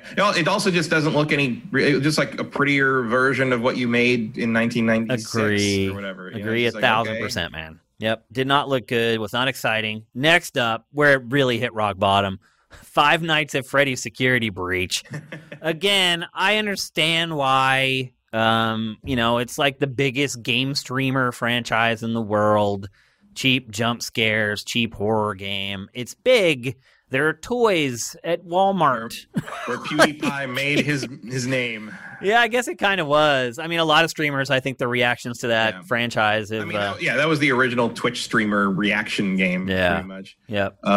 It's just like, oh, wait, you motherfuckers never played Night Trap before? Yeah, I know. Or just a good horror game where there's legitimate scares. I do appreciate the kind of the success story of that guy because it was made by one dude. Yeah, of course. He was making these go nowhere Christian educational games, and then was upset that all the games that were selling were these violent. He's like, I can do scary, violent things, and he just made this, and it's just it's so boom. And now he's literally a billionaire. Spite works, kids. Oh, that made me laugh way too hard. You're right. Oh, life is grand sometimes. Next up, Demon Souls. This is what Matt was alluding to earlier. This is a launch game, which I thought was a pleasant surprise.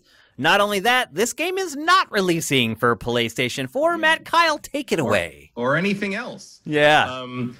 So here's the weird. So what happened with this was this ran and cool, awesome, and then Keeley tweeted it's actually a launch title. I'm like, oh, didn't that surprise? Why wasn't that included? That seems like it would have been important information to throw in at the end of that, but okay. Yeah. But so that Miles Morales and well, then they screwed up the trailer, and at the end it listed PC. Not even just that, because what happened was I was in a chat with a bunch of other guys I know, and a lot of these guys are developers. These are industry people. Yeah. And one of them was we were talking about Demon Souls at it. I'm like, there's your incentive to buy a PS5. And the one guy was like, well, it's coming on PC too. And I'm like, where the hell do you see that? He's like, here's the end of that trailer. Yeah, it was in the trailer. And they said it was a mistake. How do you screw that up? And so I looked at the end. I don't know. How was that never caught? So it says, at the fine print at the bottom, basically says timed console exclusive, also coming to PC. Yeah. That's not that's wrong. Yeah. I was like, that's definitely wrong because Sony's funding this. It's not it's not going to be timed to come to Xbox or Switch. Yeah. That doesn't make any sense. Yeah. So I'm like, I don't know about the PC part, but the console timed exclusive part is definitely wrong. And eventually it turned out that basically it was a production error. How do you screw that up? How does the producer, the editor, whoever it was at PlayStation who had to sign off on it from software, Blue Point, how did none of the... I really am struggling to believe that it was a mistake. I don't struggle to believe it's a mistake because, people aren't looking at that. You look at these things, over and over, and it just goes past your eyes. It's boilerplate stuff. Someone grabbed the wrong template. It made it past so many eyeballs, though. It's just because you're not looking at it. All you see is the blue thing at the end. It's like, okay, it's the blue thing at the end, done. But we saw it, and it's not our job to look for that stuff. You're a producer. You know it's your job to look for that stuff, Matt. It's your job. But we saw it because we wanted to know when it fucking comes out. It's just bizarre. I honestly would not be surprised if it is really coming to PC, and they just didn't want to announce that yet. After they saw the anger, it's not. This is a PS5 exclusive. I would definitely bet you $5 if you were here to shake your hand. If it comes out on PC, I will buy you a copy of it. Okay. That's fair. It is not coming to... it might... No, I don't think it's that's what I'm saying. I don't think it's going to be even a year or even maybe 18 months after the PS5 version comes out, but I absolutely believe that this game is coming to PC, and I also believe that at one point it was decided that they were going to share that. And then I believe that after they saw the feedback from it, they were like, oh crap, okay, we shouldn't have announced that yet. Let's just act like we screwed it up. And 2 years from now, when it comes out, people won't care about this anymore and blah, blah, blah. Having worked in production for so long and worked in the industry for so long, I just cannot accept that was just a mistake. I just can't. I can, 100%. Just the producer alone, Matt, should be fired if he'd missed that. Maybe, but here's what I'm saying. If there's a PC version of this game, it has not started work yet. Yeah, I might believe that. That whole thing is a complete production error. All I'm saying is there's something to it. It's not just somebody missing to it. We'll was see. a mistake. We'll see in 3 years. You can buy me the game. Well, if it's in 3 on years, PC. it still didn't exist yet. So it's not a mistake. It is just Well, a mistake. I said that I may agree with you that they may not have even started on it yet. My point is that it is planned for PC now. And that maybe they didn't want to announce it now, but... No, it's not. The people who would have made this mistake would have no way of knowing that. Like, there's no... It's just a mistake. It's just a production mistake. Like they pulled the wrong template, and they stuck it on the bottom wrong. Because the other reason I knew it was wrong is because everything else that has the little, like, timed exclusive everything text at the bottom has a little asterisk next to its title, or the next to the thing on that slate. And Demon Souls didn't have the asterisk. Interesting. So I knew they grabbed the wrong text at the bottom. I didn't know if the PC one way or the other, but they denied everything, and that's good enough for me. Yep. I mean, we'll guarantee you guys it's going to be exclusive for the next 2 years. I honestly don't know why you would care that much, but after what happened with Miles Morales and Sackboy and Horizon, you guys could be angry about anything. So at this point, it's the interesting thing about it. Like, this is basically the only exclusive on either console. I know. That really is exclusive. You can only play on a PS5. You can't take it anywhere else and put it in any other machine.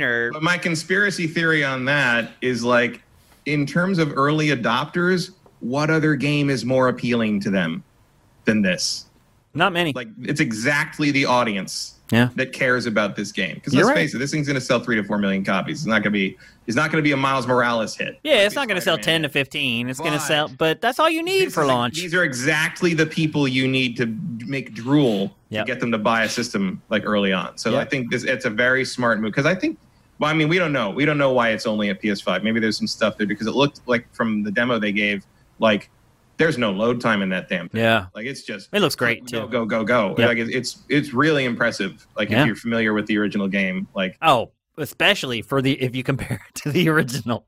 Because that game was rough. It was rickety. They went from there to Fortnite, which I totally get. You have to let everybody know the world's most popular game is going to be on PS5. I get it. It didn't look any different at all. I mean, I'm sure it does. If you did like a side-by-side split screen, you'd be like, oh, sure, the PS5 version looks better. But looking at the trailer, that game is what it is. I don't think hardware is going to help with that game at all. But it's there, and that's important. And then PlayStation Plus Collection. I'm still not 1,000% sure I know exactly what is going on with this thing, but the short of it is that if you are a PlayStation Plus member, when you get your PlayStation 5, there's going to be a metric ton of free games for you to play. And not just any games, like huge, gigantic first-party exclusive games and some really big third-party games, which I was really surprised at, Matt. Do you think this was PlayStation's attempt at sort of blunting the perception that it is not as on board with backwards compatibility as Xbox is? Somewhat. I think it's also sort of their stab at a Game Pass thing. Yeah. Although they did say afterwards that no, that's not what we're doing. Of course they said that. Yeah. But, like, what else is it? Because Jim Ryan said afterwards that, like, Game Pass isn't sustainable and we'd never do that. So yeah. Well, we'll see. We'll see. Some of these games are a little old. Yeah. Like the Persona 5, cool. It's not the Royal Edition. Yeah. Mortal Kombat 10. Yeah. Very a little interesting. odd. A whole game behind what's actually out. So there's a little bit, clearly they're not exactly doing Game Pass because they're not money-hatting the current versions of things. Right. But it is sort of a nice little instant library bonus if all you want is Dark Souls or Demon Souls, I guess. You at least could go back and play like Bloodborne again. Yeah. Like with some PS4 advantages or PS5 advantages, Yeah. I assume that these will all be, these will all have some upgrades for the new system. So will it work? I'm on PS Plus no matter what. So I don't think it's going to convince anyone to buy the system, but it's nice to have. I don't even think it's going to change perception that Xbox is a leader with backwards compatibility either. No, they're basically just throwing people a bone, I guess. And they've already had to say the thing where it's like, there's no PS1 through 3 backwards compatibility on this thing. Yep. They already bit the bullet and did that. So this is maybe just a little make good to make people feel a little bit better about their PS5 purchase. I don't think it's a needle mover or a game changer, though. No, it's nice that you're bringing forward sort of some of the best of the last gen onto the new system. Yep. But it's literally just a bell and a whistle. That's all it is. Yep. And then came the big news that we had all been waiting for. We got the release date and the price for PlayStation 5, both versions. It launches November 12th in the US, Japan, and kind of that whole Asian area around Japan. And then it releases everywhere else on November 14th, including Europe. So you got about a 2-day gap in between the US and Europe for release. The digital-only version with no disc drive is $400, and the disc version is $500. Matt, how do you feel about that price gap? I know it's pretty much what both of us predicted. Now, in hindsight, are you okay with it? I mean, yeah, I'm still kind of surprised a little bit because, like, that is not $100 worth of difference in terms of manufacturing cost. I mean, Xbox got it right, to be honest with you. The 3 and 5 split makes more sense to me. And it has played out that way, too, because nobody is buying the all-digital version of the PlayStation 5. Again, cheap-ass gamer said 1% of their sales were the digital-only version of Playstation 5. Well, So I think you're not. You might do better later on, but I think you're definitely you will. With the fact that, like, the launch day audience is largely hardcore people, and hardcore people, from my experience, myself not included, but the hardcore people, from my experience, tend to favor physical media, inexplicably, in my opinion, because none of these discs are going to be worth anything without some kind of digital enhancement eventually for patches and shit. Yeah. But like, it's just sort of like, they don't want to give that up yet, and so it makes sense that it makes sense that the version with the disc drive would be more popular. I'm a little surprised that it's still doing such smaller numbers, even with $100 off. Yeah. Like I thought $100 off, which is way more. I thought they were going to be the same price, and just the digital one would. They give you games or whatever. Yeah. Because I don't feel like not including a Blu-ray drive is enough of a manufacturing cost difference to drop the price that far. But apparently Sony thinks that the value is perceptually $100 less for that, which is interesting. It is. So, I mean, I got the disc one. Yeah, me too. Not because I care about disc-based games necessarily, but because Sony's Blu-ray playback is pretty much second to none. Oh yeah, yeah. So, if you're a cinephile, that's a ticket. That's what I'm counting on there in terms of that. Sure. But yeah, I don't know. Like, I'm a little. I also think the one without the disc drive looks better. Agreed. It looks like it was designed that way. It looks like the disc drive was added afterwards to the design. Yeah, it's like this weird hump on it. Yeah, I agree. The all-digital version looks better. Like a growth on it. Yeah, it looks like a tumor that's growing up out of it. So anyway, I agree. I think the disc-free version, if they want it to be competitive with the Xbox Series X, probably is going to need to drop in price. If they don't care and it's just there as an option, then they're fine. How about the release date, the staggered release date for Europe? Any comments?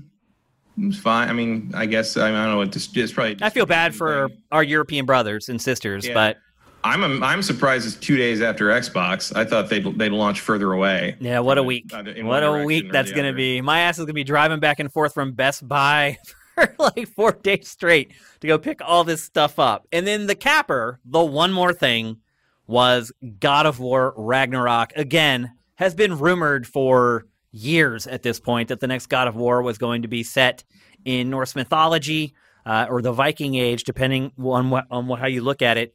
They didn't show anything other than the logo, and there was some voiceover. Kratos. That's how we knew at first that it was a God of War game.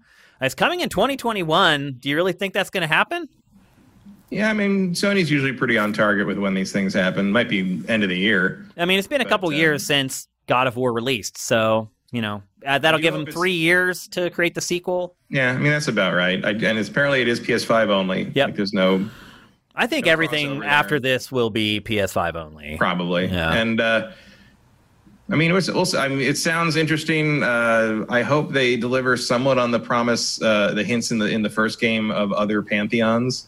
Because 2 games in a row that are all Norse stuff would be a little overkill to me. Yeah. I hope they branch out a bit, because Ragnarok can mean the Norse Ragnarok, or it can just mean like end of the world, and that's true. Yeah, dragon, like other mythologies, and like because they tease like Egyptian stuff and Chinese stuff, there's like the symbols in the teaser. Like there's a the it could be more. The paintings you find and stuff, like there's a lot more there. Like it hints at the existence of way more stuff outside of that, because we already know that because we went to the Greek gods and the Norse gods. Yep. So I'm hoping that they, I'm sure they will. Cory Barlog is a very, very genius creative director and game director, and I'm sure that they're going to expand this out into something amazing. So okay, so here we are at the end of the summer. These consoles, all the chips are on the table. We know everything about both of them, literally everything at this point. What kind of a letter grade would you give Sony for its final PlayStation 5 preview? Overall, I think I'm going to give it like a B+. Yeah, me too. That's my grade. The middle. Yeah, is what dropped it down. Might push to an A-. You show me some more Horizon. Yeah, I was surprised it wasn't there at all. To be honest with you, I was disappointed that it wasn't shown at all. But overall, I think the presentation was paced well. For the most part, it was stacked well. I think you're smart probably to put the stuff of low interest in the middle, because people are going to stick around no matter what for that big finale at the end. I thought no one's leaving early because they want. Yeah, you're going to get a price and a release date. Yep. Where you're not. And they were smart not to put that first, because then you lose a lot of people from the presentation. So I thought that it was planned pretty smart. I think it was kind of slimy and maybe just an oversight not to include some of the really important information in the presentation. And that to me is why it gets the B+. Not because what I saw I wasn't impressed with or I wasn't happy with the news. It's just weird that I wonder. Like the lack of release date on the Demon Souls things makes me wonder like how down to the wire. Yeah, everything maybe. I mean, it's a console launch. That's kind of the way it goes, Just trying to get everything out as quickly as you can to make people excited. But overall, I'm excited for both consoles, and I've pre-ordered both. And I don't know that I'm more excited for one over the other, to be honest with you. I'm more excited for PS5 because it's got Spider-Man and Demon Souls. To play stuff, but like the first week I have a console, it's like I'm just like becoming friends with it. Like I'm learning its UI and all the little stuff that it does, and I'm just as excited for both consoles in that way, to kind of dig into them and start figuring out how they tick and what they do, and can they control my receiver? Like all this little stuff that you don't get in the press releases that you learn when you start digging into them. So I'm equally excited for both, but when it comes down to which games am I more excited for at launch, hands down, PlayStation 5. And with that, it's time to move on. This has just been an insane week. This show is off the rails. We're going to talk next about Crash Bandicoot 4. Some of you guys may have been playing this game because if you pre-ordered it, you got a special invite to a demo. Well, Activision sent me a code to the demo. I've been playing it over the last couple days now. You guys probably remember I am not the world's biggest Crash Bandicoot fan, and neither is Matt. Both of us have kind of put our stakes in the ground on that franchise and that we feel like it needs to evolve. And after playing Insane Trilogy, which sold insanely well, we still weren't convinced that that was kind of the direction it needed to go going forward. So I was very excited to try out Crash 4 because the trailers had kind of hinted that it was more of an open kind of 3D platformer-y game instead of this game that's kind of on rails where you're always running away from the camera or always running at the camera or just side-scrolling. I thought it was more of a 3D platformer. I was wrong. It is not. It is Crash Bandicoot through and through. And for people like Matt and I, that's probably a little disappointing. But for literally like the 6 million people that bought Insane Trilogy, you're probably dancing in the streets right now. It is exactly like every other Crash game, for better or worse. Again, depending on your perspective on Crash Bandicoot. There were 3 levels included in the demo, and I spent probably 3 hours playing the content in the demo. They hooked it up. Like a lot of these demos, it's like, here's like 1/3 of one level. No, this demo is 3 full levels from the final game. So it literally took me a couple hours to finish it because this game is so damn hard. Oh my God, Matt. Like, It's Crash. It's just all trial and error. It's like there are so many instant deaths in this game that there's no way that you could have the foresight to see it coming. It's just a trap that just kills you. And it happens all the time. You also have to keep in mind that like prior Crash games, you get hit once, you die. There's no health meter. You get tons of lives, I'll say that. In fact, there are no lives in this game at all. Instead of having a counter that tells you how many lives you have left, there's a death counter there that tells you how many times you've died. It's an interesting kind of take on games that are challenging, is instead of saying you have X number of lives and when those are gone, you have to start back at this checkpoint or whatever. They're like, no, you can just keep going and you can keep starting from the checkpoint, but we're just going to humiliate you every time you die with this number that's going to stay there forever, because if you're a streamer or whatever, by the time you get to the end of the game, that number could just be astronomical. I can't even imagine. There's just tons of bottomless pits. Every enemy that touches you kills you. It doesn't have to attack you or hit you with an attack. If you touch it, you die. If you touch a nitro box, you die. If you touch an exploding box, you die. Again, it is Crash Bandicoot. It's the way it has been since the PlayStation 1 game, and they have not changed it for Crash 4 at all. So there are 3 levels, as I said. 2 of them you play as Crash. One of them, you're running away from the camera, and it's almost like an endless runner. And then the other one, you're running towards the camera as a dinosaur chases you. The 3rd level, you play as Cortex, and it is a side-scrolling platformery thing, but he has a ray gun that he can use to shoot things with that will turn them into platforms. But not only does it turn them into platforms, there's actually like 2 different forms of platforms. One is like a solid platform, and the other one is made out of like jelly, and if you jump on those, then you can jump higher off of those. And you just cycle through it. So you shoot something, it turns into the hard platform. You shoot it again, it turns into the gummy platform. Shoot it again, it turns solid, blah, blah, blah. And the game uses this mechanic for the puzzles throughout the whole level with Cortex. Now, there are special abilities in this game, a bunch of new ones. I think there's like 6 in total. But the one that we really got to try out in this was Crash's ability to slow time. And it's pretty generous because they ask you to use it a lot. And they put you in a level where you have to use it to get through. And so there's sections where like platforms are falling and you have to stop time just at the right moment so that you have a step ladder to get up to the next platform. It's kind of like that mechanic throughout the whole level. And I'm guessing that's probably the first level where you get it, and it's like the tutorial that teaches you how to use it because it doesn't go that hardcore into it. But even in that level, like there's a section where you have like a lake and like ice platforms above the lake, but then there are like vertical walls that the platforms slide underneath, and there's no gap between the wall and the bottom of and the top of the platform. So you have to do like this thing where you jump and then you slide and then you jump out of your slide. So you jump, you slide underneath the wall and then jump out of your slide to the next platform.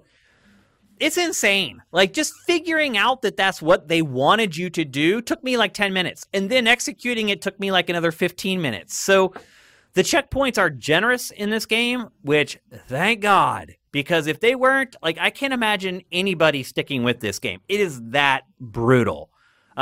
So if you were hoping that Crash 4 was going to be this kinder, gentler take on Crash Bandicoot that was going to be, you know, something you could play and kick your feet up and kind of relax and enjoy yourself. Oh, no, no, no. This is one of those games where you're sitting on the edge of your seat every time.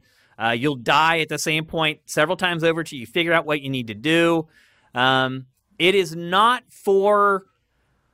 I would say it's definitely not for anyone who started playing games after, like, 2010 and is not a fan of the Souls franchise. Because this is like the platforming equivalent of Souls, I would say. It's just this thing that punishes you over and over until you kind of figure out what it wants you to do or what it is asking you to do. Now, one thing I would say is when I first started playing this, I was very cautious. And I would take it like section by section and then look and kind of figure everything out and then go for it. What I found, though, after time was it's best to just go for it. Because the other thing that I found with this game is the jumping mechanics are kind of wonky. So it feels like there's only one jump Like trying to use the analog stick to feather a jump, to not jump quite as far, is really hard.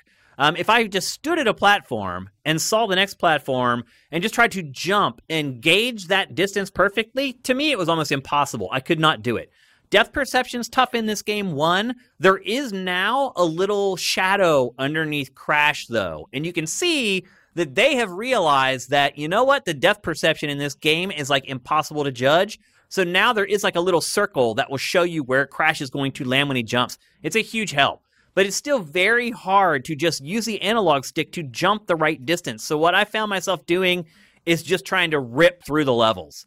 And just assuming that I'm going to jump the same distance every time and account for that, and maybe just jump a little earlier than I would have to make sure that I land at that perfect distance. Trying to use a stick to get your jump distance right, to me, was impossible.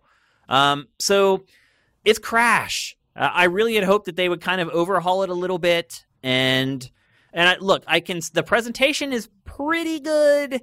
It's not as good as it looked in the trailers. I'll say that. And I don't know. I did play this on Xbox One. I didn't play it on PS4 or PC. And I'm guessing the footage is probably coming from the PC version. That's some crazy powerful rig. On Xbox One, it did not look as good as it does in the trailers. It has its moments, but a lot of the geometry is pretty simple, and there's not a lot of effects and stuff going on. But the characters look great. The character models look great. The animation is really good, except for some of the old Crash animations. Like his animation, Matt, for his double jump is so dumb. It's like this weird thing where he does like a split and his legs go out like completely like parallel to the ground. It looks goofy. It doesn't feel right. I don't know. Playing this and having just played all the Mario 3D platformers earlier in the week, it just showed me why this franchise was always second fiddle to Mario. It still is. But if you're a Crash fan, you're going to get exactly what you want. A really challenging, punishing 2D platformer for the most part, with some cool power-ups, some impressive worlds that you'll go through, and some pretty clever puzzles, I'll say as well. But if you're hoping for it to change and you haven't liked Crash in the past, you can pretty much scratch this one off your list right now. And I know with Q4 looming, there are plenty of other options that you probably have your eye on. Any questions about Crash, Matt? Nope. Do you have any interest in playing it after what I just said about it? No, but that's not any different than before what you said about it. Yeah, I was never going to play this game. Yeah, I mean, look, neither one of us are big Crash fans, but I was hoping that this would be the one that at least extended an olive branch to people like us a little bit, but it doesn't. No. It's after the sales of the Insane trilogy, like it makes plenty of sense to just do the same thing again. We'll see, though. It may backfire because I know a lot of people that bought Insane Trilogy never even made it through one of the 3 games because they got halfway through the first one and were like, this is impossible. I can't finish it. So we'll see if it pays off, but I would agree with you. Right now, that probably was the right call to make. So anyway, that's Crash Bandicoot 4. It's about time. It is coming to pretty much every platform. And it launches soon. I think it's like 2 weeks away or something like that. That's why the demo is out there for people who pre-ordered it. And with that, it's time to move on to a game that Matt has been playing. And that game is a game that technically came out a while ago, but it just left early access. And that game about is a year ago. Yeah, and that game is Super Giants Hades. Matt, why are we talking about Hades now? Well, because it finally hit 1.0, basically. And what would the prior versions, what was it missing? The end. Oh, the end of the game. Okay. And a bunch of post-game content. And just sort of enjoy, like, this game has come a very long way over the course of its early access. Like a lot of early access games just sort of tweak things and add little things. Like Hades has changed its face a couple of times. Like they add because it's so Hades is it's by the guys who did Transistor and Bastion, Pyre, those games. One of my old coworkers, Greg Kasavin from GameSpot. Yep. And so what it is, it's a roguelike. It's a dungeon crawl roguelike. You play the son of Hades, and he is a brooding prince boy, and he wants to escape basically the underworld. and get to Olympus and find his mother. And so the way that works is he is kind of free to try to fight his way out of the underworld. And the way that works is there's a room. It's a series of rooms, and because it's a roguelike, they're different every time you die. So you go into each room and you fight a bunch of enemies usually, and then once that happens, you get the item for the room. Every room has a thing there's an item that they drop once you beat them all. And then you go into the next room, and sometimes you can choose between which room is your next room. And the door to the rooms has a little globe with an icon in it, and that icon indicates what item will drop when you complete the encounter in that room. Gotcha. So you can kind of plan your way. So, like, is it going to be, like darkness, which you use to upgrade the character permanently? Is it going to be like every kind of Greek god you can think of shows up? Like when the main pantheon shows up, and you'll get a little orb, and they pop up and say, "Hey, nephew, what's up?" And like, here's a thing. So they give you upgrades for your weapons and stuff. And those upgrades go away if you die. So, and as you go through the labyrinth, obviously you're fighting more and more enemies. There's limited health regeneration, and then you run into bosses. And each time you fight a boss, that's the end of the level of the underworld you're in. And then once you pass that, you go to the new area. If you die, you get sent back to Hades' house, which is also your house because you're his son, and you can talk to everybody there. Papa Satan. And upgrade everything and that kind of stuff. So, like all of Supergiant stuff, there's a definite kind of tongue-in-cheek tone to it. The voice acting is exceptionally good. Yeah, all their games are always is that. Why is that? I think they just prioritize it. I guess. They're very good about it. Yeah.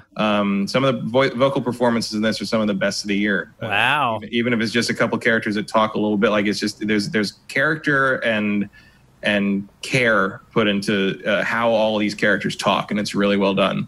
Writing's solid. There's a lot of like meta jokes and things, a lot of Greek mythology jokes. If you're familiar with all these different gods and goddesses and stories and heroes and stuff, like there's a lot of in jokes in there for you to kind of be like, oh, I know that, like that.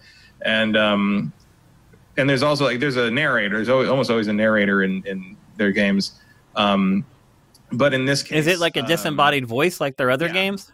Yeah, except your character, the prince can hear it.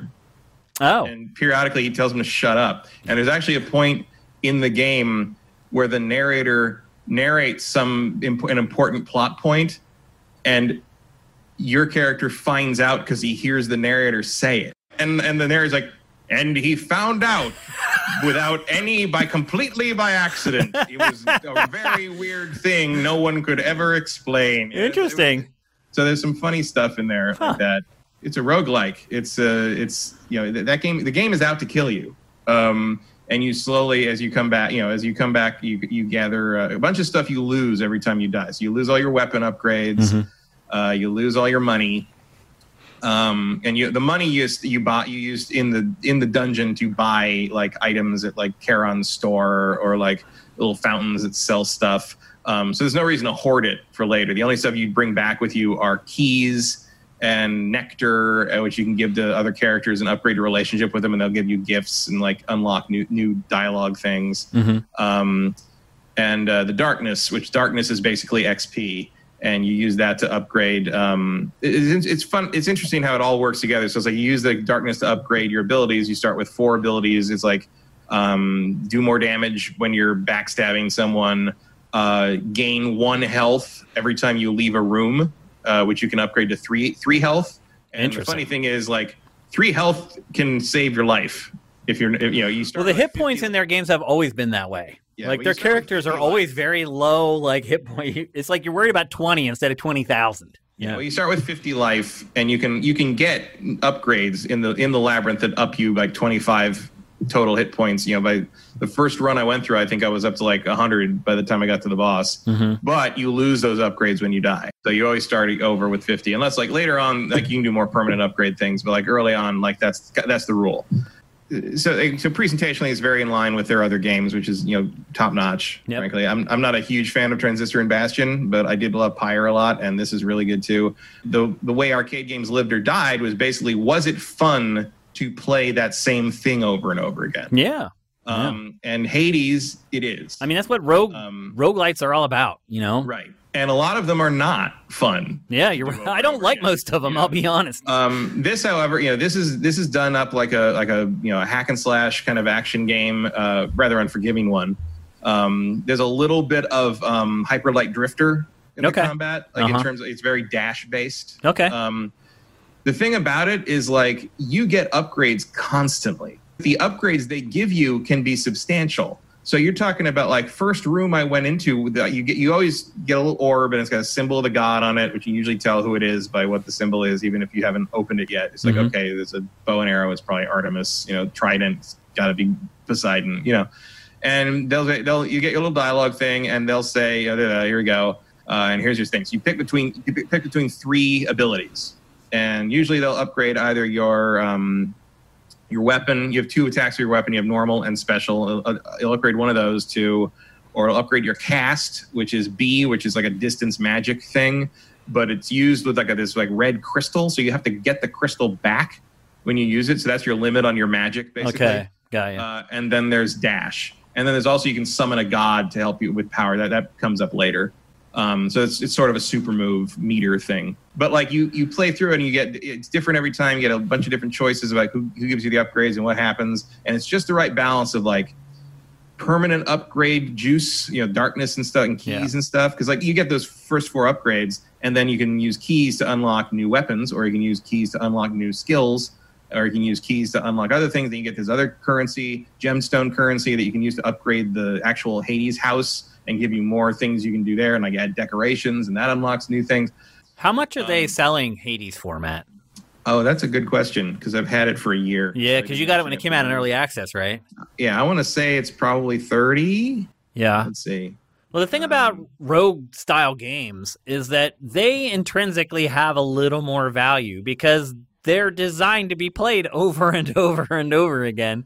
And no 2 runs are ever really the same. So it's 25 and currently 20% off on Steam. So you can get it for $20, basically. It's also on Switch. It launched on Switch day. Yeah, that was the big thing, right? It also launched on Switch. Yeah. Yeah. So it's just PC and Switch right now, though. PC and Switch for now. Yeah. And would you be happy with that if it was $25? Absolutely. Okay. It's a really good $25. I will admit I keep forgetting the name of the main character because he's that's not a good sign. Well, he's not the only character who's not a real, as far as I know, a real Greek mythology figure. Yeah. Or if he is, he's real obscure. His name is like Zebius or something like that. Zebius. Knowing Greg Kasavin, I would say he's probably real. But like you said, very obscure. He's probably some little side note in some book somewhere. Might be. Like, I don't remember. I'm pretty familiar with Greek mythology, and I don't remember his name anywhere. But Hades, that's the only one I keep forgetting. But he's also very funny. Like he's a very likable character. Okay, so Hades 25-ish, PC, Switch, buy it. Accurate? Yes. Yeah. All right. I have no problem recommending this game. Okay. It's a super solid thing. And the good thing too, Zagreus. That's it. Zagreus. Oh, okay. And the good thing too is that you're supporting really good people. Greg Kasavin is a great guy, and you should feel good about giving him and his studio your cash. And you're right. He is an actual real mythological figure. I knew it. Greg, that's how Greg rolls, man. But don't look that up on Wikipedia, because I think that's a spoiler. Okay, there you go. Interesting. All right, so up next, I mentioned earlier when we were talking about the PlayStation 5 showcase that they put out an alpha for Call of Duty Black Ops Cold War that ran over this past weekend exclusively for PlayStation 4 owners. I am a PlayStation 4 owner, and so I downloaded that sucker, and I played it a lot. And I am here to deliver my report. Now, I'll say this. It is the roughest Call of Duty I have ever played in my life. It is a true alpha, meaning this game in its current state probably should not be being played by consumers. It is that rough. I know that's hard to believe, because I know a lot of you have played the prior betas for Call of Duty. Maybe you played all of them. And to you, you're like, oh, these things are basically the multiplayer suite finished. And I thought that as well. And I will tell you that Call of Duty Black Ops Cold War is nowhere near that place in development. It is really rough. And when I say rough, Matt, I'm talking about like standing on a map and watching the ground textures just come and go below your feet, or just warping in and out of existence. There are these little cutscenes that happen before each match, kind of like Modern Warfare, where it's like you and your squad in a truck or in a helicopter or a plane going to the drop zone. And even those cutscenes are all like broken and janky. Like they just end. There's no fanfare like before matches or after matches. There's no leveling actually in this alpha at all. Everything was unlocked right from the beginning. So you could literally just build whatever you wanted, which was great because it did show you kind of the flexibility of the new build system. But it's also weird to play Call of Duty and not have that sequence of have a good game, unlock a bunch of stuff, go in real quick, try to get it equipped before the next match starts. There's none of that because it was just all there right from the get-go. But I have never seen a Call of Duty look this rough as it was presented to the public. I think it was a bad idea to release this alpha, and I wonder why they did it. Like, I really think, Matt, that the deal that they have with Sony in some way forced them to do this because it's busted. Like, there's so many parts of it that were busted. I could not believe that they released this for the public to play. Like, honestly, having been in the press for the last 20 plus years and having gone to all the Call of Duty pre-release press events, they never showed a game this early to the press even. Knowing that the press knew that this is an alpha, a lot of this stuff's going to get fixed or changed, they would not show us a game that was this early. I'm shocked that I played this game on public servers over the weekend. Even just in general, the game just does not look good. And again, I played this on a PS4 Pro with super sampling enabled. It is very fuzzy and blurry. The animation looks weird. I don't know what's going on here. I really don't. I have played every Treyarch Call of Duty it's ever created, and I do know that now they have different studios working on different parts of Call of Duty, but man, it's a step back, not just in visuals, also in functionality. This game has been completely stripped down. So I mentioned on GameFace before that there's no wall running or any of that crap. Well, my God, that seems like a dream. This is the most stripped down Call of Duty I've played since maybe the first Black Ops, to be honest with you. And it may be on purpose. They may be wanting to reboot it and take it back, but it goes too far back, I think. A lot of the technology, because it's set during the Cold War, is older, so you don't get a lot of the high-tech gadgetry, but you do get some of the more fun ones from older games that have gone away because the setting didn't make sense for them anymore. So as far as like the gear and the guns and the tech, I'm okay with it because I'm getting some stuff back that I liked and I'm losing some stuff that I liked. But if you just keep playing the same game every year, they wouldn't release a new game in the first place. So I understand that they need to change it every year, and I'm okay with that as far as the loadout options are concerned. I still have an AK-47, and I can still literally attach like 10 different things to that AK-47. Like, once you start getting into the wild cards, you can literally attach 10 things to a gun. It got to the point where I had like a red dot sight and a laser sight because I ran out of stuff. I didn't even need to put any more on my gun, and I just wanted to see what I could do. So there is a lot more flexibility in how you handle your loadouts. The other thing that they talked about before I played it was score streaks, how they went back to score streaks. It's not kill streaks anymore. And now you get points for everything you do, and that builds toward your streaks, and they thought that it was going to help you get more streaks. I can tell you it absolutely works. I got score streaks this weekend that I don't know if I've ever got in a Call of Duty game before because I could just never string together like 15 straight kills.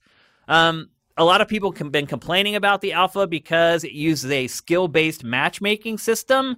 I love it. My first few games, I got housed. I got destroyed. As they started figuring out what my ELO was, though, I could watch the curve. I could watch me just get my butt kicked, and it just slowly sloping up until I started playing with people who are about my skill level. And then I have a game where I didn't do as good, then I dominate. Then I do a little worse, then I dominate. I thought it was perfect. That, to me, that part of it is great. And my KD in this is probably a 1.6, which is just outrageous for me. I do not have a KD that high. So I did like that I saw somebody complaining about the skill-based matchmaking, and he's listing all the Call of Duties that didn't have it. He's like, this Black Ops 2 didn't have it, and some guys all of these Call of Duties had skill-based matchmaking. Yeah, you just didn't know. The guy says false, and the guy says, I wrote the skill-based matchmaking in Black Ops 2. Yeah, it works well. It's always amazing to me how people that complain about things in games generally don't know what they're talking about. They don't know what they're talking about. But I like it. I felt like I was playing with people around my skill level all weekend long. After I got past those first few matches where I got destroyed, it was great. I never got discouraged. I never got bored because I was just dominating everybody. I love that part of the game. And I saw a lot of people complaining about it. And what it is you got these guys who are just really freaking good, and they're probably streamers too, and a lot of their reputation depends on their KD. So if they're streaming and their KD is 20 kills and 20 deaths, that's not going to work for them. And I think what you're seeing is these people who are used to winning every match 32-5 or whatever. I don't even know why you would want to do that. It makes the game so boring. But anyway, these people who are used to having these crazy KDs are all pissed off now because they're playing as people just as good as them, and they're not destroying a bunch of noobs every match. So I have no sympathy for them whatsoever. The matchmaking works great. It was one thing that I actually noticed before I even read anything about it. I was like, wow, these matches are all close.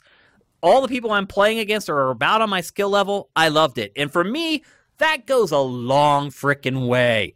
The textures on the ground and all that other stuff, that's frivolity. The core of it is, will it keep you hooked? Will it keep you playing against people who will keep you hooked? And so far, the game has absolutely done that. The maps are a mixed bag. The one I talked about, I think it was our last episode, was there's a bunch of big ships and then an ocean in the middle. That map turned out to be great. There are zip lines in between the ships, so you don't have to go all the way down to the water and then get in a boat and then travel slowly across the water. That's a huge mistake anyway, because the snipers are just going to kill you before you get anywhere near the boat. Instead, there are zip lines that you can just jump on and zip, you're right off to the next boat. It's awesome. The snipers still have their chance to try to snipe you while you're zipping. Once you land, you can go inside for close quarters combat. Great map. Loved it. The other maps, not so much. The smaller TDM maps, there are way too many dead ends where you're running along the edge of the map and you see a thing that goes to the right, you go to cut into it, and it's just a dead end. There's stuff like that all over it. However, I do like that most of the maps are just 3-lane maps. There's a reason why they're so popular, because they work. I did not find myself getting shot in the back all the time in this game. The spawns were great. I was not getting shot as soon as I was respawning. I liked the map layout. I did not like some of the more minutia of the design, as far as some of the dead ends and things like that. But unlike Modern Warfare, there also aren't these long, 200-yard alleyways with no outlets that you're forced to run down and snipers just rain down on you. I liked the maps for the most part in this. Now, the other big thing that they've been focusing on is how the modes are changing, and how they're supposed to be changing the core of the mall. I really didn't see that. If there's one thing I was more disappointed about than the technical performance of the game, it's that the modes still just don't change anything. I did not get to play the VIP mode, which I was excited to play, which is the one where one team protects the VIP as he tries to get off the map and the other team tries to stop him. I did not get to play that, full disclosure. But I played pretty much everything else, and it all plays just like Call of Duty always does. Don't fall for the press releases or the buzzwords that they're throwing around. For the most part, it plays like Call of Duty, which I think for most people, that's probably what they want anyway. One other map that I liked was called Satellite.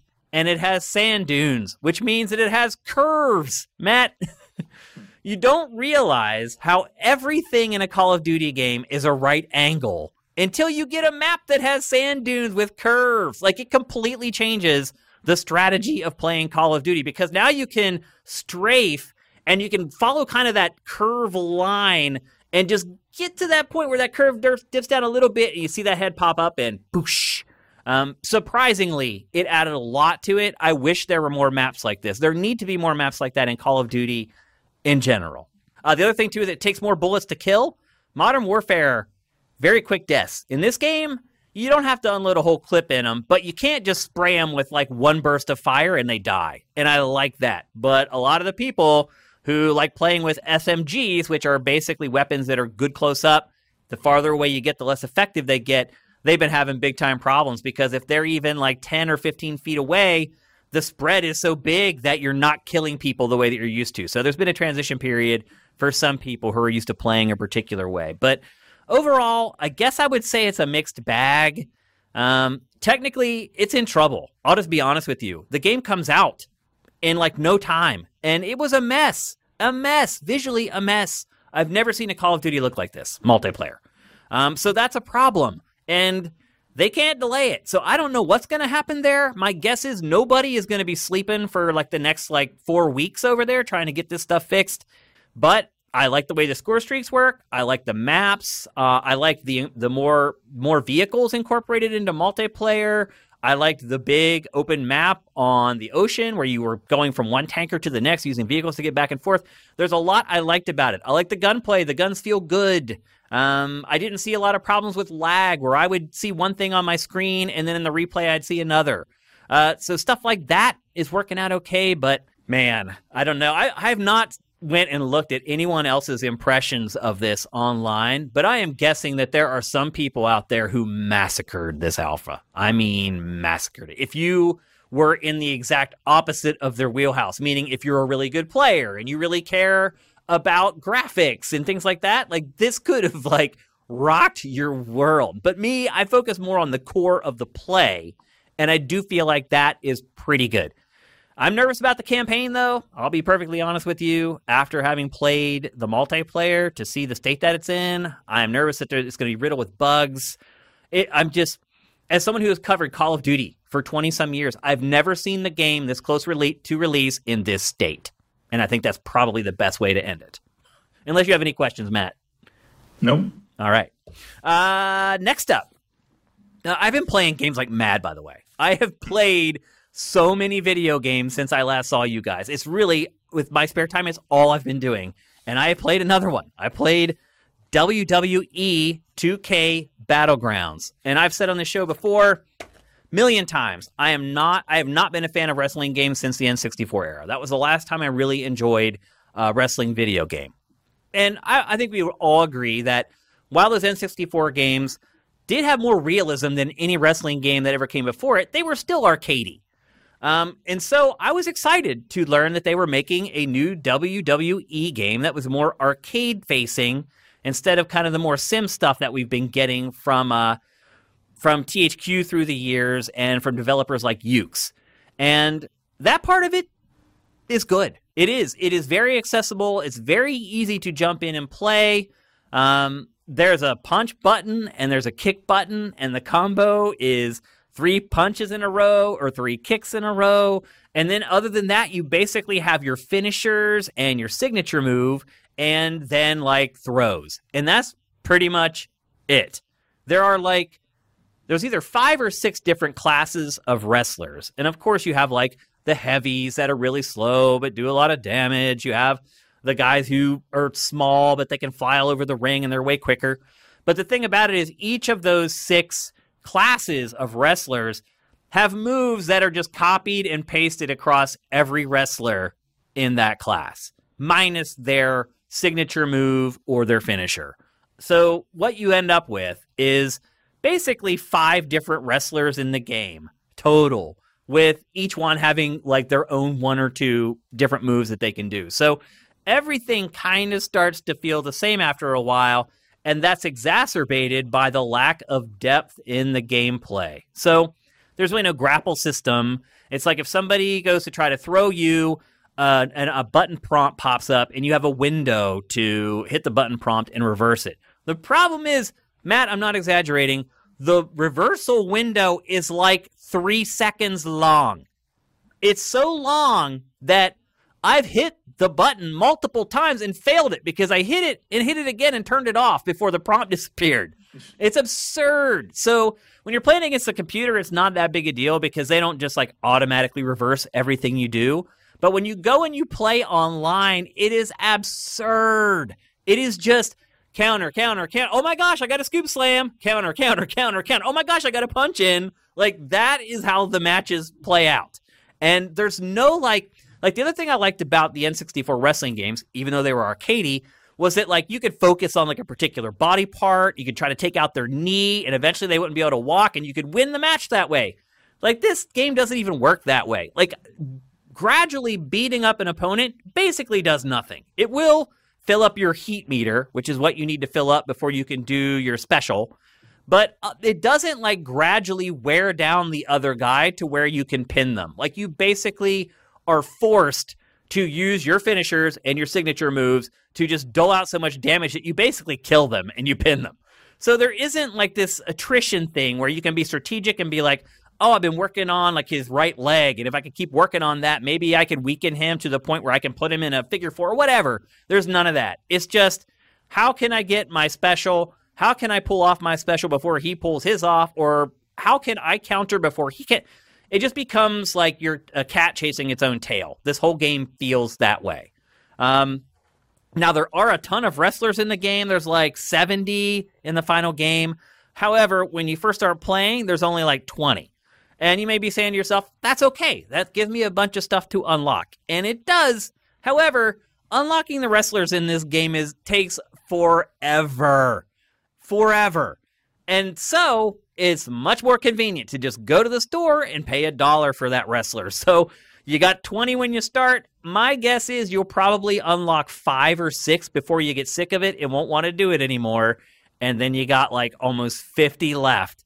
That how do you get those wrestlers? You're going to pay for them if you really want them. So this is a 2K game, and that is a problem across 2K's pretty much entire suite of games, is that they are very predatory when it comes to microtransactions. NBA 2K, one of the most notorious in the industry. Here we have a WWE 2K game, same deal. And not only that, like, you can create your character, but like all the cosmetics that they give you for free are trash. Like, all the exciting ones you have to pay for. Like, you'll never unlock them just playing the game. Well, you could, but you'd be playing the game for like 6 years before you unlock like a costume. So the prices for this stuff, it's all targeted towards getting you to pay for it instead of earning it in game. And the vast majority of that content is locked behind these walls. So the live commentary's busted. It says the wrong stuff all the time. Sometimes it's like 5 seconds behind the action. The graphics themselves, everything looks fine while you're wrestling, but like the intros look terrible. When you get up close with the character models, they're scary. They look roughly accurate. Like The Rock kind of does like the eyebrow cock, but it's just so goofy it doesn't look right. Like, the entrances are repeated for like all the wrestlers. Most of the wrestlers don't have their like signature entrances. I mean, I could just go on and on. But the one thing I would say is this game has tons and tons of modes and features. Like, everything. I already said, obviously, 70 wrestlers. But there's 2-on-2, 1-on-1, 3-on-3, Hell in a Cell, cage match, everything. Any match type that you can think of is in this. And not only can you play it like against a computer or locally, you can go online. There's some cool online stuff as well. There's like an endless like battle royale mode where you get in the ring and it's just the last guy standing stays in there, and the internet just keeps feeding new opponents into the ring as you eliminate the other ones. That was pretty cool. There are these tournaments where they kind of force you into specific match types, like this week it was tag team or whatever. And so you need to find a partner and go in and do tag team. And all this stuff gives you points and money that you can use to unlock the stuff, but it's not enough to unlock the stuff. So I was pleasantly surprised by this game in some ways. It does play pretty well. It's not very deep, as I said, but the mechanics do feel good for the most part. There's some slight hit detection issues here and there. The presentation, some of it looks good, some of it looks really bad. But really, just how robust the game is has been the biggest surprise to me. How many modes there are, how many match types there are. You can create your own ring. You can create your own arenas. You can even set up like the lighting and stuff like in the arenas. So it goes above and beyond what I thought it would in some areas for the first game in a franchise. But then in other areas, it falls woefully short. So in short, I would say that this is a very fun pick up and play game if you have people to play with. If you have people that come over, all the better. It can definitely distract you for a couple hours, but the more you start playing it, the less you're going to like it, the less your friends are going to like it, because you start to find the holes in the rock, paper, scissors stuff with the different classes, and you start to learn that actually being good at wrestling doesn't make you good at the game, and I think that's a huge disconnect that a lot of people will have to fight through. So it is available for everything. I'm pleasantly surprised by parts of it, disappointed by other parts of it. It is not your typical first release in a franchise, I guess is the best way to sum it up. Usually the stuff that this gets right, first games get wrong, but it's been flip-flop in this case. And maybe part of that is because 2K came in and they have a big budget and they were able to kind of shine up some parts of the game more than you might expect. But I would say it's a step above an indie game, but not by much. For instance, the career mode is just a ladder of unending opponents, and I mean unending. Literally hundreds of matches that are just tied together with these still animation, like comic book stills that have 2 pages that tell you about whatever the guy is that you're supposed to fight next. And I made it maybe a 10th of the way through that ladder and quit. And unfortunately, that is also where you get a lot of the free unlocks. So you feel like you're kind of forced to play through it if you want to get your money's worth without paying more. So it's an auspicious start. I'll say this. I think they have something here. I think they could turn this into something that will sell better than their more sim-related wrestling games. And I'll just say this right now. It's way, way better than WWE 2K20, which was a disaster. So it's probably the best wrestling game on the market right now. And if you're a big fan of the WWE, I would say buy this before you buy the next simulation that hits the market. Any questions about that, Matt? Not especially. I mean, you do seem more positive on it than like the majority of the reviewers. But like, it's an appealing idea. I don't know if they've gotten there. I've seen some of the fighting game community sort of playing around with it to see if it could be a competitive thing. Oh no! No! They'll hate it. They will hate it. The consensus seems to be that like it's just too broken. Yeah, I mean, there's hit detection issues. Like I've had times where I tried to like do my super, and my guy will jump up on his shoulders and then just fall off. Like, well, it's not that so much as the balance is non-existent. There isn't any. I mean, like the one of the ways you can give yourself an advantage is to charge up your heat using your taunt, your character's taunt move, and Triple H's taunt is like a third as long as everyone else's. No, so you're right. That's accurate. Yep, that is accurate. Can charge up his heat meter like faster than anyone else in the game. There's stuff like that all through it. Yeah. That's what I said. The longer you play it, the more you start finding that stuff that just doesn't add up, and it makes you not want to play it. I'll just be perfectly honest. My favorite tagline from any of the reviews was Games Radar, I think it was. It said, a brand that's reached rock bottom. It has. I mean, between the last WWE sim and this game, it's hit rock bottom. That's very accurate. So there you go. That's so weird. It's so weird that they just cannot get their act together on that brand. I would say this. I would say wrestling games are probably hard to make. They're difficult, but that doesn't mean that we should be sitting here 20-some years later and they're still trash. I mean, I still think like the problem is the lack of iteration and a constant need to sort of attempt to reinvent things. Because like it's not like the casts of these things change that much. No, no. They should have the mocap data for like all this stuff. All you should be doing year to year is making them play a little better, and adding some modes or trying to beef up the story ideas or the ability to sort of create a narrative that flows along with your creative wrestler. Like that's all you need to do. You don't need to completely reinvent this wheel. And it's so weird that they just cannot figure that out. It's very frustrating. Like a lot of that stuff. I mean, I think even people. I think at this point, people would pretty much welcome like just a remaster of WWF No Mercy. From the N64. Yeah. Or something, like remake one of those games. Like people would go crazy for it. I agree. I don't know how they've gotten worse. Here we are 20 some years later, and the games have gotten worse. Yep. It's boggles the mind. It's one of the only areas where that's true. Yeah. Yeah, absolutely. I guess it's like we always say, like a studio is just a name, It's all about the people and the talent that make the games. And, And the time and the budget they're given. Yeah, that's a big part of it, too. And to be fair, with these annual releases, you have no chance of making a good game. You just don't. And it wouldn't surprise me if the budgets are not what we would imagine. Yep.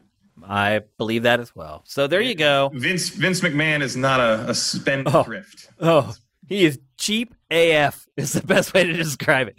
So there you go. That's WWE 2K Battlegrounds. It's available for pretty much everything, but it's a hard buy. I would probably pay $20 for this game. That's probably the most I would pay for it. And then if you spend $20 and you got this thing that just kind of sits around when your friends or your family comes over, I think you'll get good value out of it then. But again, the more you play it, the less you're going to like it.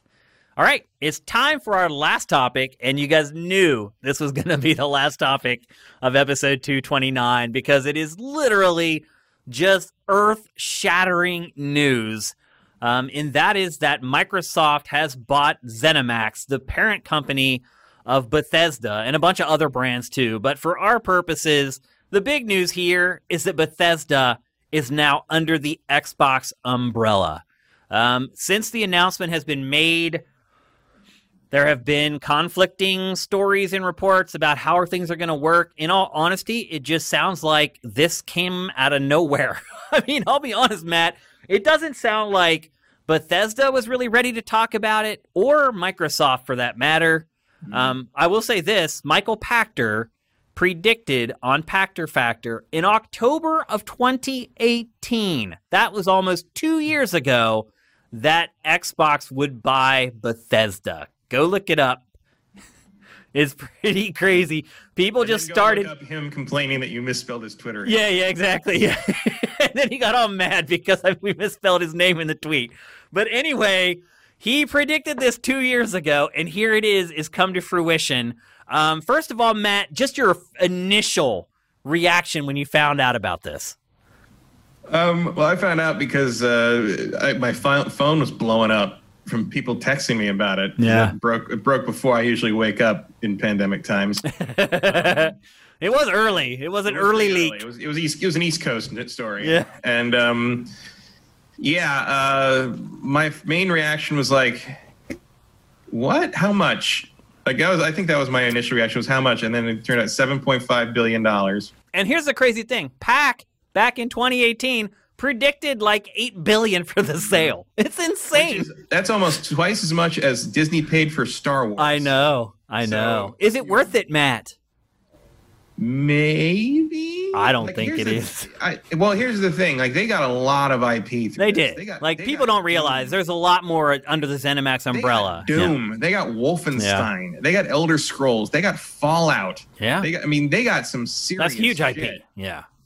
Even if you don't end up keeping a lot of these studios, the fact that Doom is an Xbox exclusive, a PC exclusive. Well, that's where it starts to get fuzzy. Fallout, Skyrim, remember how we complained that Skyrim's on everything? I know. Toasters? I guess we don't have to worry about that anymore. Yeah, coming to a toaster near you next week. The big thing to me is that they have, and that occurred to me sort of after I sort of absorbed it a little bit, was that Microsoft has basically bought up all of Western RPG development. All of them. Yeah. They've got Obsidian. They've got In Exile. They've got Bethesda. I bet you the people that own Interplay are making some calls. I mean, they got Arcane. Arcane makes RPGs. I mean, the top level stuff outside of sort of the Eurojank, thing and CD Projekt Red. That's all it is basically. I mean, otherwise, especially we were talking about how Obsidian is making Avowed, which is like a Skyrim clone in the Pillars universe, to sort of beat Bethesda to the Elder Scrolls punch. Well, now it's like so much for that. If you want that kind of game, you're going to need to own an Xbox or a PC. Basically. And that to me is what's is what's the smartest about Microsoft's acquisitions. If you are going to go all in on one genre as sort of your tent pole to bolster your business, open world action RPG is the exact genre that you should be doing it with. First person shooters second, probably. Action RPG first. This strategy, I'll be honest with you, Matt, I hadn't even recognized the strategy until you mentioned it. When you said to me, all the action RPGs are all Xbox exclusives now, I was like, hot damn, that is some smart stuff that Microsoft just did right there. When even look at someone was tweeting at Obsidian about does this mean New Vegas 2 could be a thing now that ZeniMax is no longer, the parent company was the thing that Obsidian had the problem with because they're the ones that screwed them out of their royalties. Right. And the official Obsidian Twitter response was just an emoji of someone shrugging. I don't know. And it was just that's a distance from the previous. We are never working with those people again. Well, I think that's the aftermath. Is that we don't know how things are going to play out because obviously the first question everyone asked was okay, well, you have all these studios now from Bethesda and all these games and IPs and franchises, but what are you going to do with them? Are you going to continue to release them multi-platform, or are these all going to be exclusives? And basically, the only thing that Microsoft said was that all these games will be on Game Pass, which is huge, and two, that every franchise or game is going to be considered on a game-by-game basis. So that means that some games absolutely are going to be multi-platform. Mm-hmm. And look, that isn't... You got to wonder, what, especially because Microsoft doesn't care all that much about selling hardware versus having you in the ecosystem. Right. Considering how much Elder Scrolls sells, you don't know that until, you know the internal numbers, would it be more financially advantageous to just sell it on the other platforms?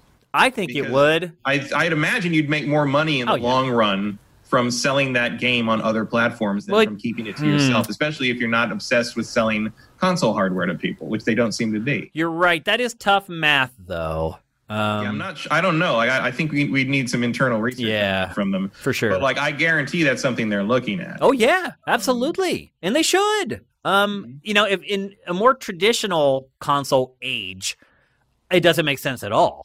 Because you want people to buy your console so that they buy games for your console, and you keep making those royalties on those software sales. But you said, the way Microsoft is handling its business now, that's not really how it operates. It just wants people to be in its system, giving it X amount of dollars a month.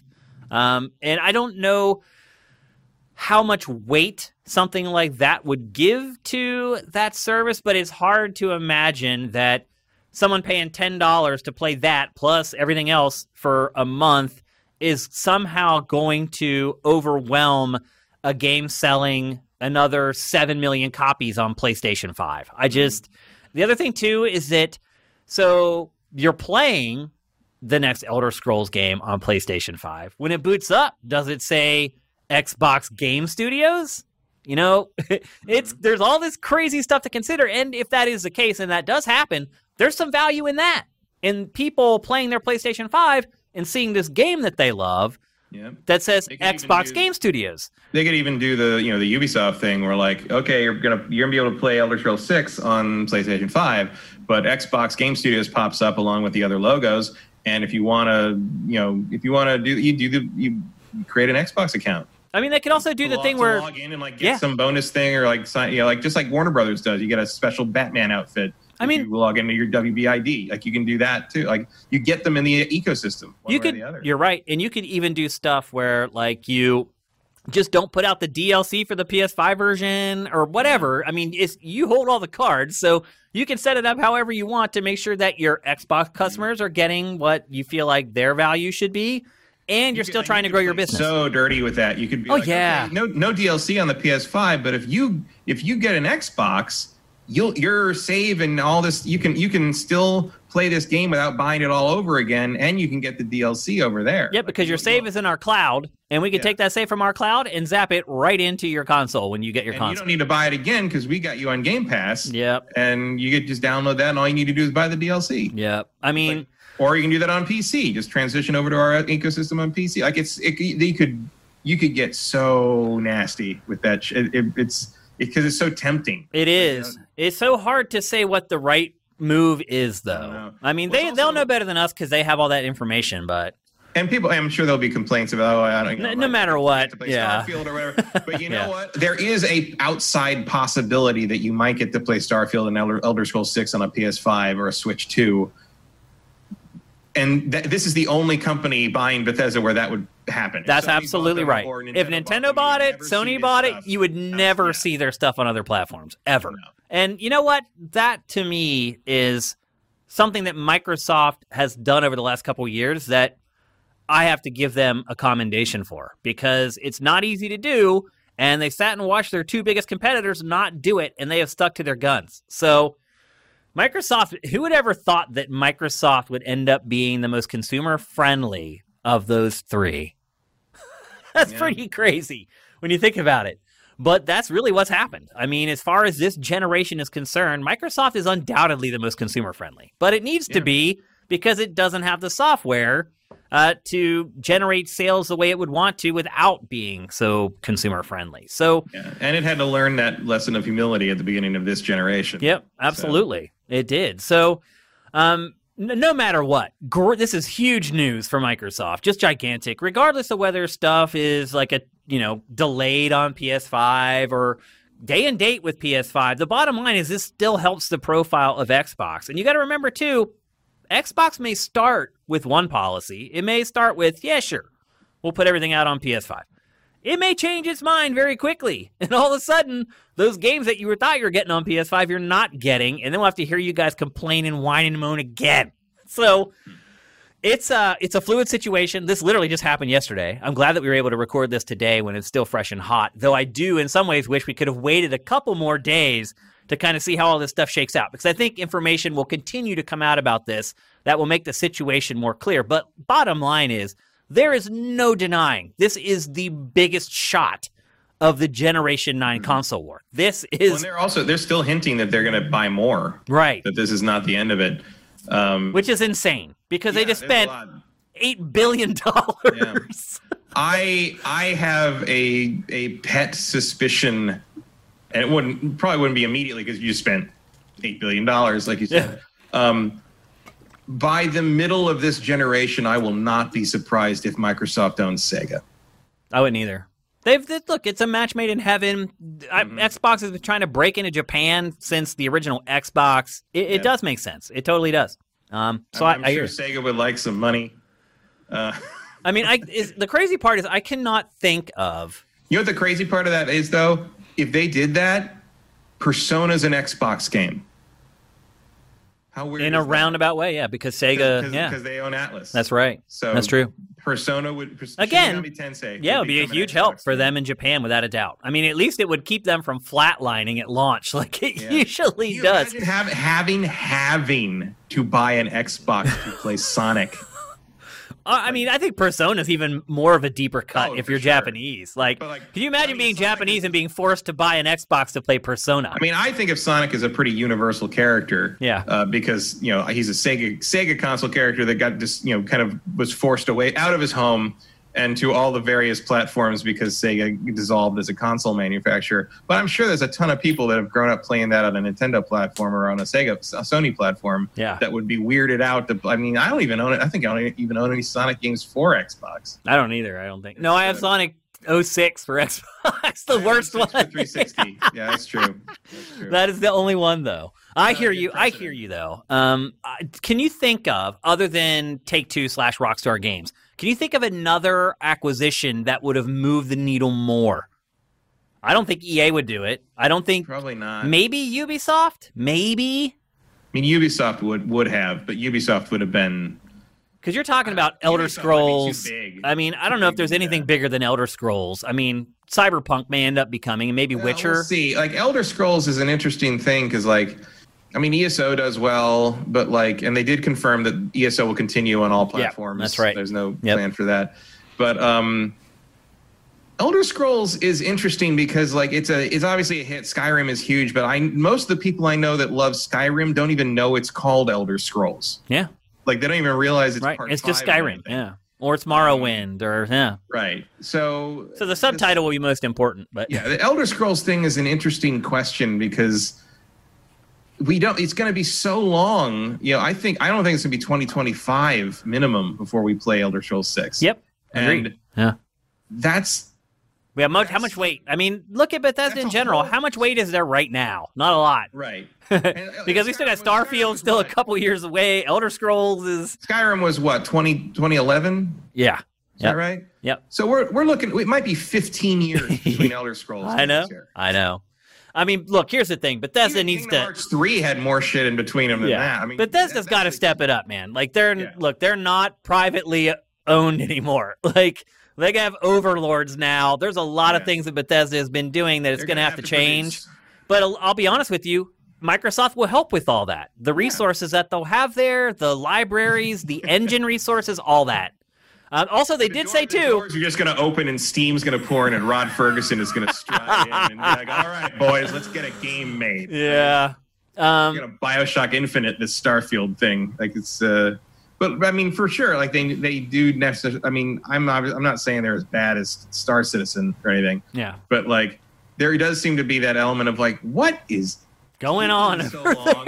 Yeah. And then it comes out and it's the same fucking engine. It's the same problems. The same. Well, I'm sure you saw, Matt. And it's just Todd Howard did say brand new engine for both Starfield and Elder Scrolls. Finally. Yeah. So that's good news. But anyway, Megaton. I don't say Megaton very often because it's overused in the gaming industry. But this is a freaking Megaton. It is gigantic. Yeah. To know that Microsoft isn't done yet, that just makes it all the more interesting. But this is a big move that should absolutely make a difference in Generation 9. I wish it had happened on Wednesday, though, because then it would have been the Wednesday ton. Right. You remember that? I do. Yep, I absolutely do. So anyway, that's our final topic for episode 229. We do have a big Q&A set up for you guys because I asked you guys to submit questions on the website and on Twitter, and you guys came through. Before we get to that, here's a word from our sponsor. Do you live life outdoors? DeShazer Ryan Realty has a nice level lot just outside of Libby, Montana that's perfect for you. With access to Crystal Lake via shared dock and boat ramp, it's an ideal location to build the getaway home of your dreams or just park your RV. Enjoy fishing, paddleboarding, kayaking, boating, and more just a few steps away. It can be yours for just $72,500. No matter where you live, contact Doug DeShazer at 406-291-1643 or DeShazerMT@gmail.com. Even if you're not looking for property in Montana, he can connect you with local realtors in your area who can help you. If you want to see more, head over to DeShazerRyanRealty.com. That's DeShazerRyanRealty.com. Thanks again to DeShazer Ryan Realty. As I say every week, let's keep the money in the family. If you're a sifter and you're looking for property or a house or anything, get in contact with him. He can help you no matter where you live. Again, let's keep the money in the family. First question comes from Derek D111. He asks, will Microsoft tell Bethesda proper to hurry up with their releases? We actually just kind of talked about this. Yes, I think they will. I think they will. Yeah. I think they would at least like Elder Scrolls 6 before the end of the generation. Yeah, there's no way they're going to let Bethesda get away with taking 12 years to develop games anymore. It's just not going to happen, even though, Pete Hines from Bethesda said that nothing's changed for us. We're still our own thing, and they're going to let... we'll see about that. Creatively, I'm sure, but in terms of actual deliverables, I bet there will be some more concrete milestones. There's going to be some visits to the Death Star before it's all said and done, guaranteed. Next from OTAPS, or OTT Apps. Who had the better or worse pre-order strategy for consumers out of Sony or Microsoft? Can you think of any protocol systems or ideas that might improve pre-orders in the future and make it any fairer and more reliable? Is it down to Sony or Microsoft, retailers, or both? Great question. I don't know that we have an answer for it. We tried to figure it out. I do think most of the difficulties on this were retailer focused. the website's not working properly, going live too early with the PS5. Yeah, just not doing what you're supposed to be doing. Yeah. Like there's more coordination is maybe needed, but and the other thing, and maybe this is impossible because they don't know yet, because you don't know till the factories have spun up and done all this stuff. But it seems like they definitely need to communicate more clearly to the retailers how many they're getting, and when they should put them on sale. Yeah, there's only so much you can do with that. So GameStop was the one who broke first. And I have a feeling that GameStop was just like, you know what? This is probably the last time we're ever going to sell a PlayStation console, so F it. Like, I just think they were like... They have a lot to lose. Yeah. I mean, they're like, the PlayStation 6 probably is just going to be some dongle that you plug into a USB port. So what do we care? And also, you really think GameStop's still going to be around? Yeah, I mean, that's the other thing. They won't even be around. All bets are off for them at this point. They're just trying to keep their head above water, so... I don't think we were able to come to an answer, although I would say any way that they can figure out how to get rid of bots. That, to me, job one. If they can figure out how to stop bots from pre-ordering crap, it will change everything for the better. So somebody out there, get on that. Somebody will figure it out. Then these retailers can license it from you, and then launch days for everything will be better forever. Next up, from NeoJD. Now that Xbox bought ZeniMax, has the tune about Phil Spencer changed? Oh, I think this one's directed at me, Matt. Yeah. It's finally clear he's delivered on building Xbox back up. Sure, exclusives may take time to materialize, and Bethesda's games might still be multi-platform, but Xbox with Game Pass is just crazy now. I agree with that, that Xbox with Game Pass is crazy now. However, I disagree with who should get the credit necessarily for where Microsoft is right now. Phil Spencer didn't write that check for $7.5 billion. There are people who are much higher up the chain who had to vet that sale, okay the sale, and then write the check for the sale. So I'll say this, though. Look, we tend to blame the figurehead when everything goes wrong. So maybe we should give more credit to the figurehead when things do go right, even if they're not responsible for it. So I guess from that perspective, I can understand where you may be coming at me that way. As far as do I regret saying that Phil Spencer should have been fired like 2 years ago? No, he should have been fired back then. It took him 2 years to get it to where it is now, and it's still not great. Let's be honest. It's going to be another 2 or 3 years until it is where it is. So no, and even then we won't know until then if it even worked. Yeah. So look, if he had actually started this process back when I said he should probably be canned, we'd be in the money right now, bro. The games would be here now. If he had bought all those studios and bought Bethesda 2 years ago, we'd be having a completely different conversation about Generation 9. We just would. And we're not, because he did it. It took him too long. So look, I really struggle to give credit to people for fixing problems that they created. That seems to be a very common thing in our society lately. I really screwed up, and I caused a problem, but I'm going to fix it now, and you better give me credit for fixing it. That is garbage, and that has been happening. Our president is the king of that. He causes a problem, then comes in and tries to fix it and tries to take credit for it. No, that's not how it works. And that's not how it's going to work with Phil Spencer for me either. So I do give him credit. He has turned around Xbox at least a little bit. He has improved in his position since 2 years ago when I felt like he should be fired. So I will give him that credit. But as they say, it takes a village, and it's not just him. I mean, you did talk about like buying Bethesda 2 years ago. I would argue that Bethesda wouldn't have been for sale. That's possible. 2 years ago. Yeah. I do wonder. That comment made me wonder, like, what the breaking point was on Bethesda, where Bethesda finally said, "Okay, like, yeah, well, we'll entertain buyer offers at this point." My guess would be Fallout 76. Yes, I mean, just look at Bethesda's last 2 years, Matt. It's been rough. Yeah. I mean, they've put out good games, but nobody buys them and no one cares. So, other than Doom. Mm-hmm. Like you look at Dishonored like 2 and Prey. And 76 was supposed to be like the piggy bank for the next few years, and it didn't work out that way. And now they need a lifeline. Change the direction. Yep. Here's a good one from the Surly Mexican. Which Bethesda game should Microsoft allow to be on other consoles, and which ones should they keep exclusive to the Microsoft ecosystem? I mean, we did talk about that a bit. A little bit. I think that's more of a question of money. Like, it's hard to figure out. Yeah. If you're going to make, basically you got to figure out if you think Starfield and Elder Scrolls 6 are going to do Skyrim numbers. Yep, pretty much. And if they are, it's probably more lucrative to have it on everything. Agreed. Something like Prey or Dishonored might be more of a nice boutique Xbox exclusive thing.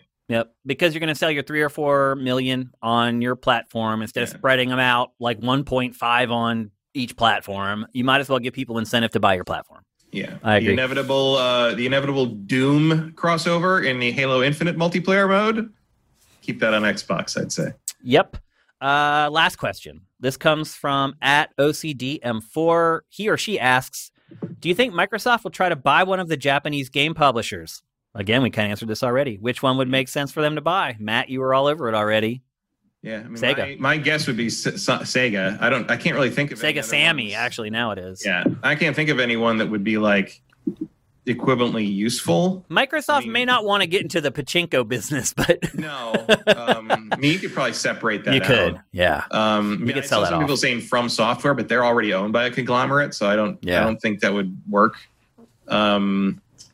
I mean, Capcom. I mean, I guess you could buy Capcom. You could buy Namco. I would rather buy Capcom, though. I don't want Namco Bandai's licensed crap. I just don't. You want your own IP that you own. You don't want to make all your money on other IP. Might be a big enough company that it would be unfeasible to because you'd have to buy Namco from Bandai. Right. That's true. Yep. That would be complicated. How crazy would it be if Namco became its own thing again someday? Yeah. Instead of being a part of some mashup. I mean, like Capcom probably makes the most sense outside of Capcom might make more sense than Sega. It does because it makes Western games or games that sell in the West way more than Sega does. But on the flip side of that, they're trying to get inroads into Japan. I don't know if that market even matters anymore, Matt. It's so small now. But that's one way to do it. You know, getting in with Sega, that could help. I think that Sega would help more with that, I guess I would say. Yeah, in Japan than Capcom would. I mean, really, it's getting Atlas in that situation that would Japan big time get the Japan market absolutely over a barrel more than anything else, really. Yeah, and I would say after Capcom, I'd probably say second most likely Square. Yeah, Square Enix, because they also have great Western games or games that at least the Westerns are interested in. And that's a big step. I bet if you're Microsoft, sure, it'd be nice to have Final Fantasy and Dragon Quest under your belt, but you're taking a look at that. You got Marvel, license in there. You got Crystal Dynamics. You got Deus Ex. I bet Microsoft would like to get a shot at Deus Ex. I bet they could turn that into something in a way that Square Enix never managed to. It's possible. So there's a lot of possibilities, but at the same, then you start to wonder about okay, who's left? You're really consolidating a lot of IP and brain power under one roof already. Yeah. I mean, do we want Microsoft to do more of this? I don't know that I do. I don't know. I think I'm cool. If it comes down to the question of it's like a Obsidian thing. It's it comes down to does Microsoft buy them or they go away? Microsoft buy them. Oh yeah, for sure. Yeah. But does Capcom need to be bought right now? No. Capcom's fine. Yep. Which would probably be the biggest obstacle to that acquisition in the first place. Yeah, that's true. I think Microsoft has a pretty darn good stable of development teams. Hell yeah! Now. And I think before they start throwing more money at new toys, they should see what these. They should play with the toys they own already. Absolutely. All right, so there you go. That's GameFace 229. I don't have a timer, but I believe that this show has gone way over, and it's 1080p, so it's going to be a long process for us to get this out to you guys. But anyway. We just want to make sure we're getting episodes out to you folks. This is a big time of year, and even though we're having problems with our TriCaster right now, we're going to buckle down and just get episodes to you guys however we can. If you're listening to GameFace out on the wilds of the internet, maybe you're on Stitcher or iHeartRadio or Spotify or Apple Podcasts or Google Podcasts or anywhere, and you love the show and you're getting 3 hours plus of entertainment out of every week, and you want the show to keep coming, head on over to patreon.com/sifted. That's SIFTD. And kick us a couple bucks a month if you want to keep this show coming. we got one more plug before we go. Sure. Rebel Galaxy Outlaw is out now on Xbox, PlayStation 4, and Steam. Used to be Epic Store exclusive. Yep. So if you have not played that and you like X-Wing and Wing Commander and those kind of games, go check out Rebel Galaxy Outlaw. It's great, and it's by a really scrappy little indie team. Matt's Black Horror's Goaty pick from last year. Yep. Loved it. And now it's out on other platforms, so check it out. I bought it again on Xbox. Like I'm here to support the games I like, to keep getting them made. And particularly if you haven't played it and you were waiting for Epic Game exclusivity to end, go get that thing on Steam. It's really great. Yep. And if you don't want to leave YouTube, I know a lot of you people are like that. You like to stay in YouTube's ecosystem. You can now subscribe to Sifted on YouTube. Just go to youtube.com/SiftedGames. And there's a button there where you can join, and you'll get GameFace and Pactor Factor and all other content day and date with our patrons. Also, if you're interested in following us on Twitter, you can follow Sifted Games at Sifted Games. If you are following the show on any of these podcast services, you want to know when the stream might go live or when the archive of an episode is up, you need to follow us there. And as I said earlier, you can find me on Twitter at Dinfire. And you can find Matt on Twitter at MKyle. That's Keil. So on behalf of Matt and our non-existent TriCaster TD, GameFace is up and out.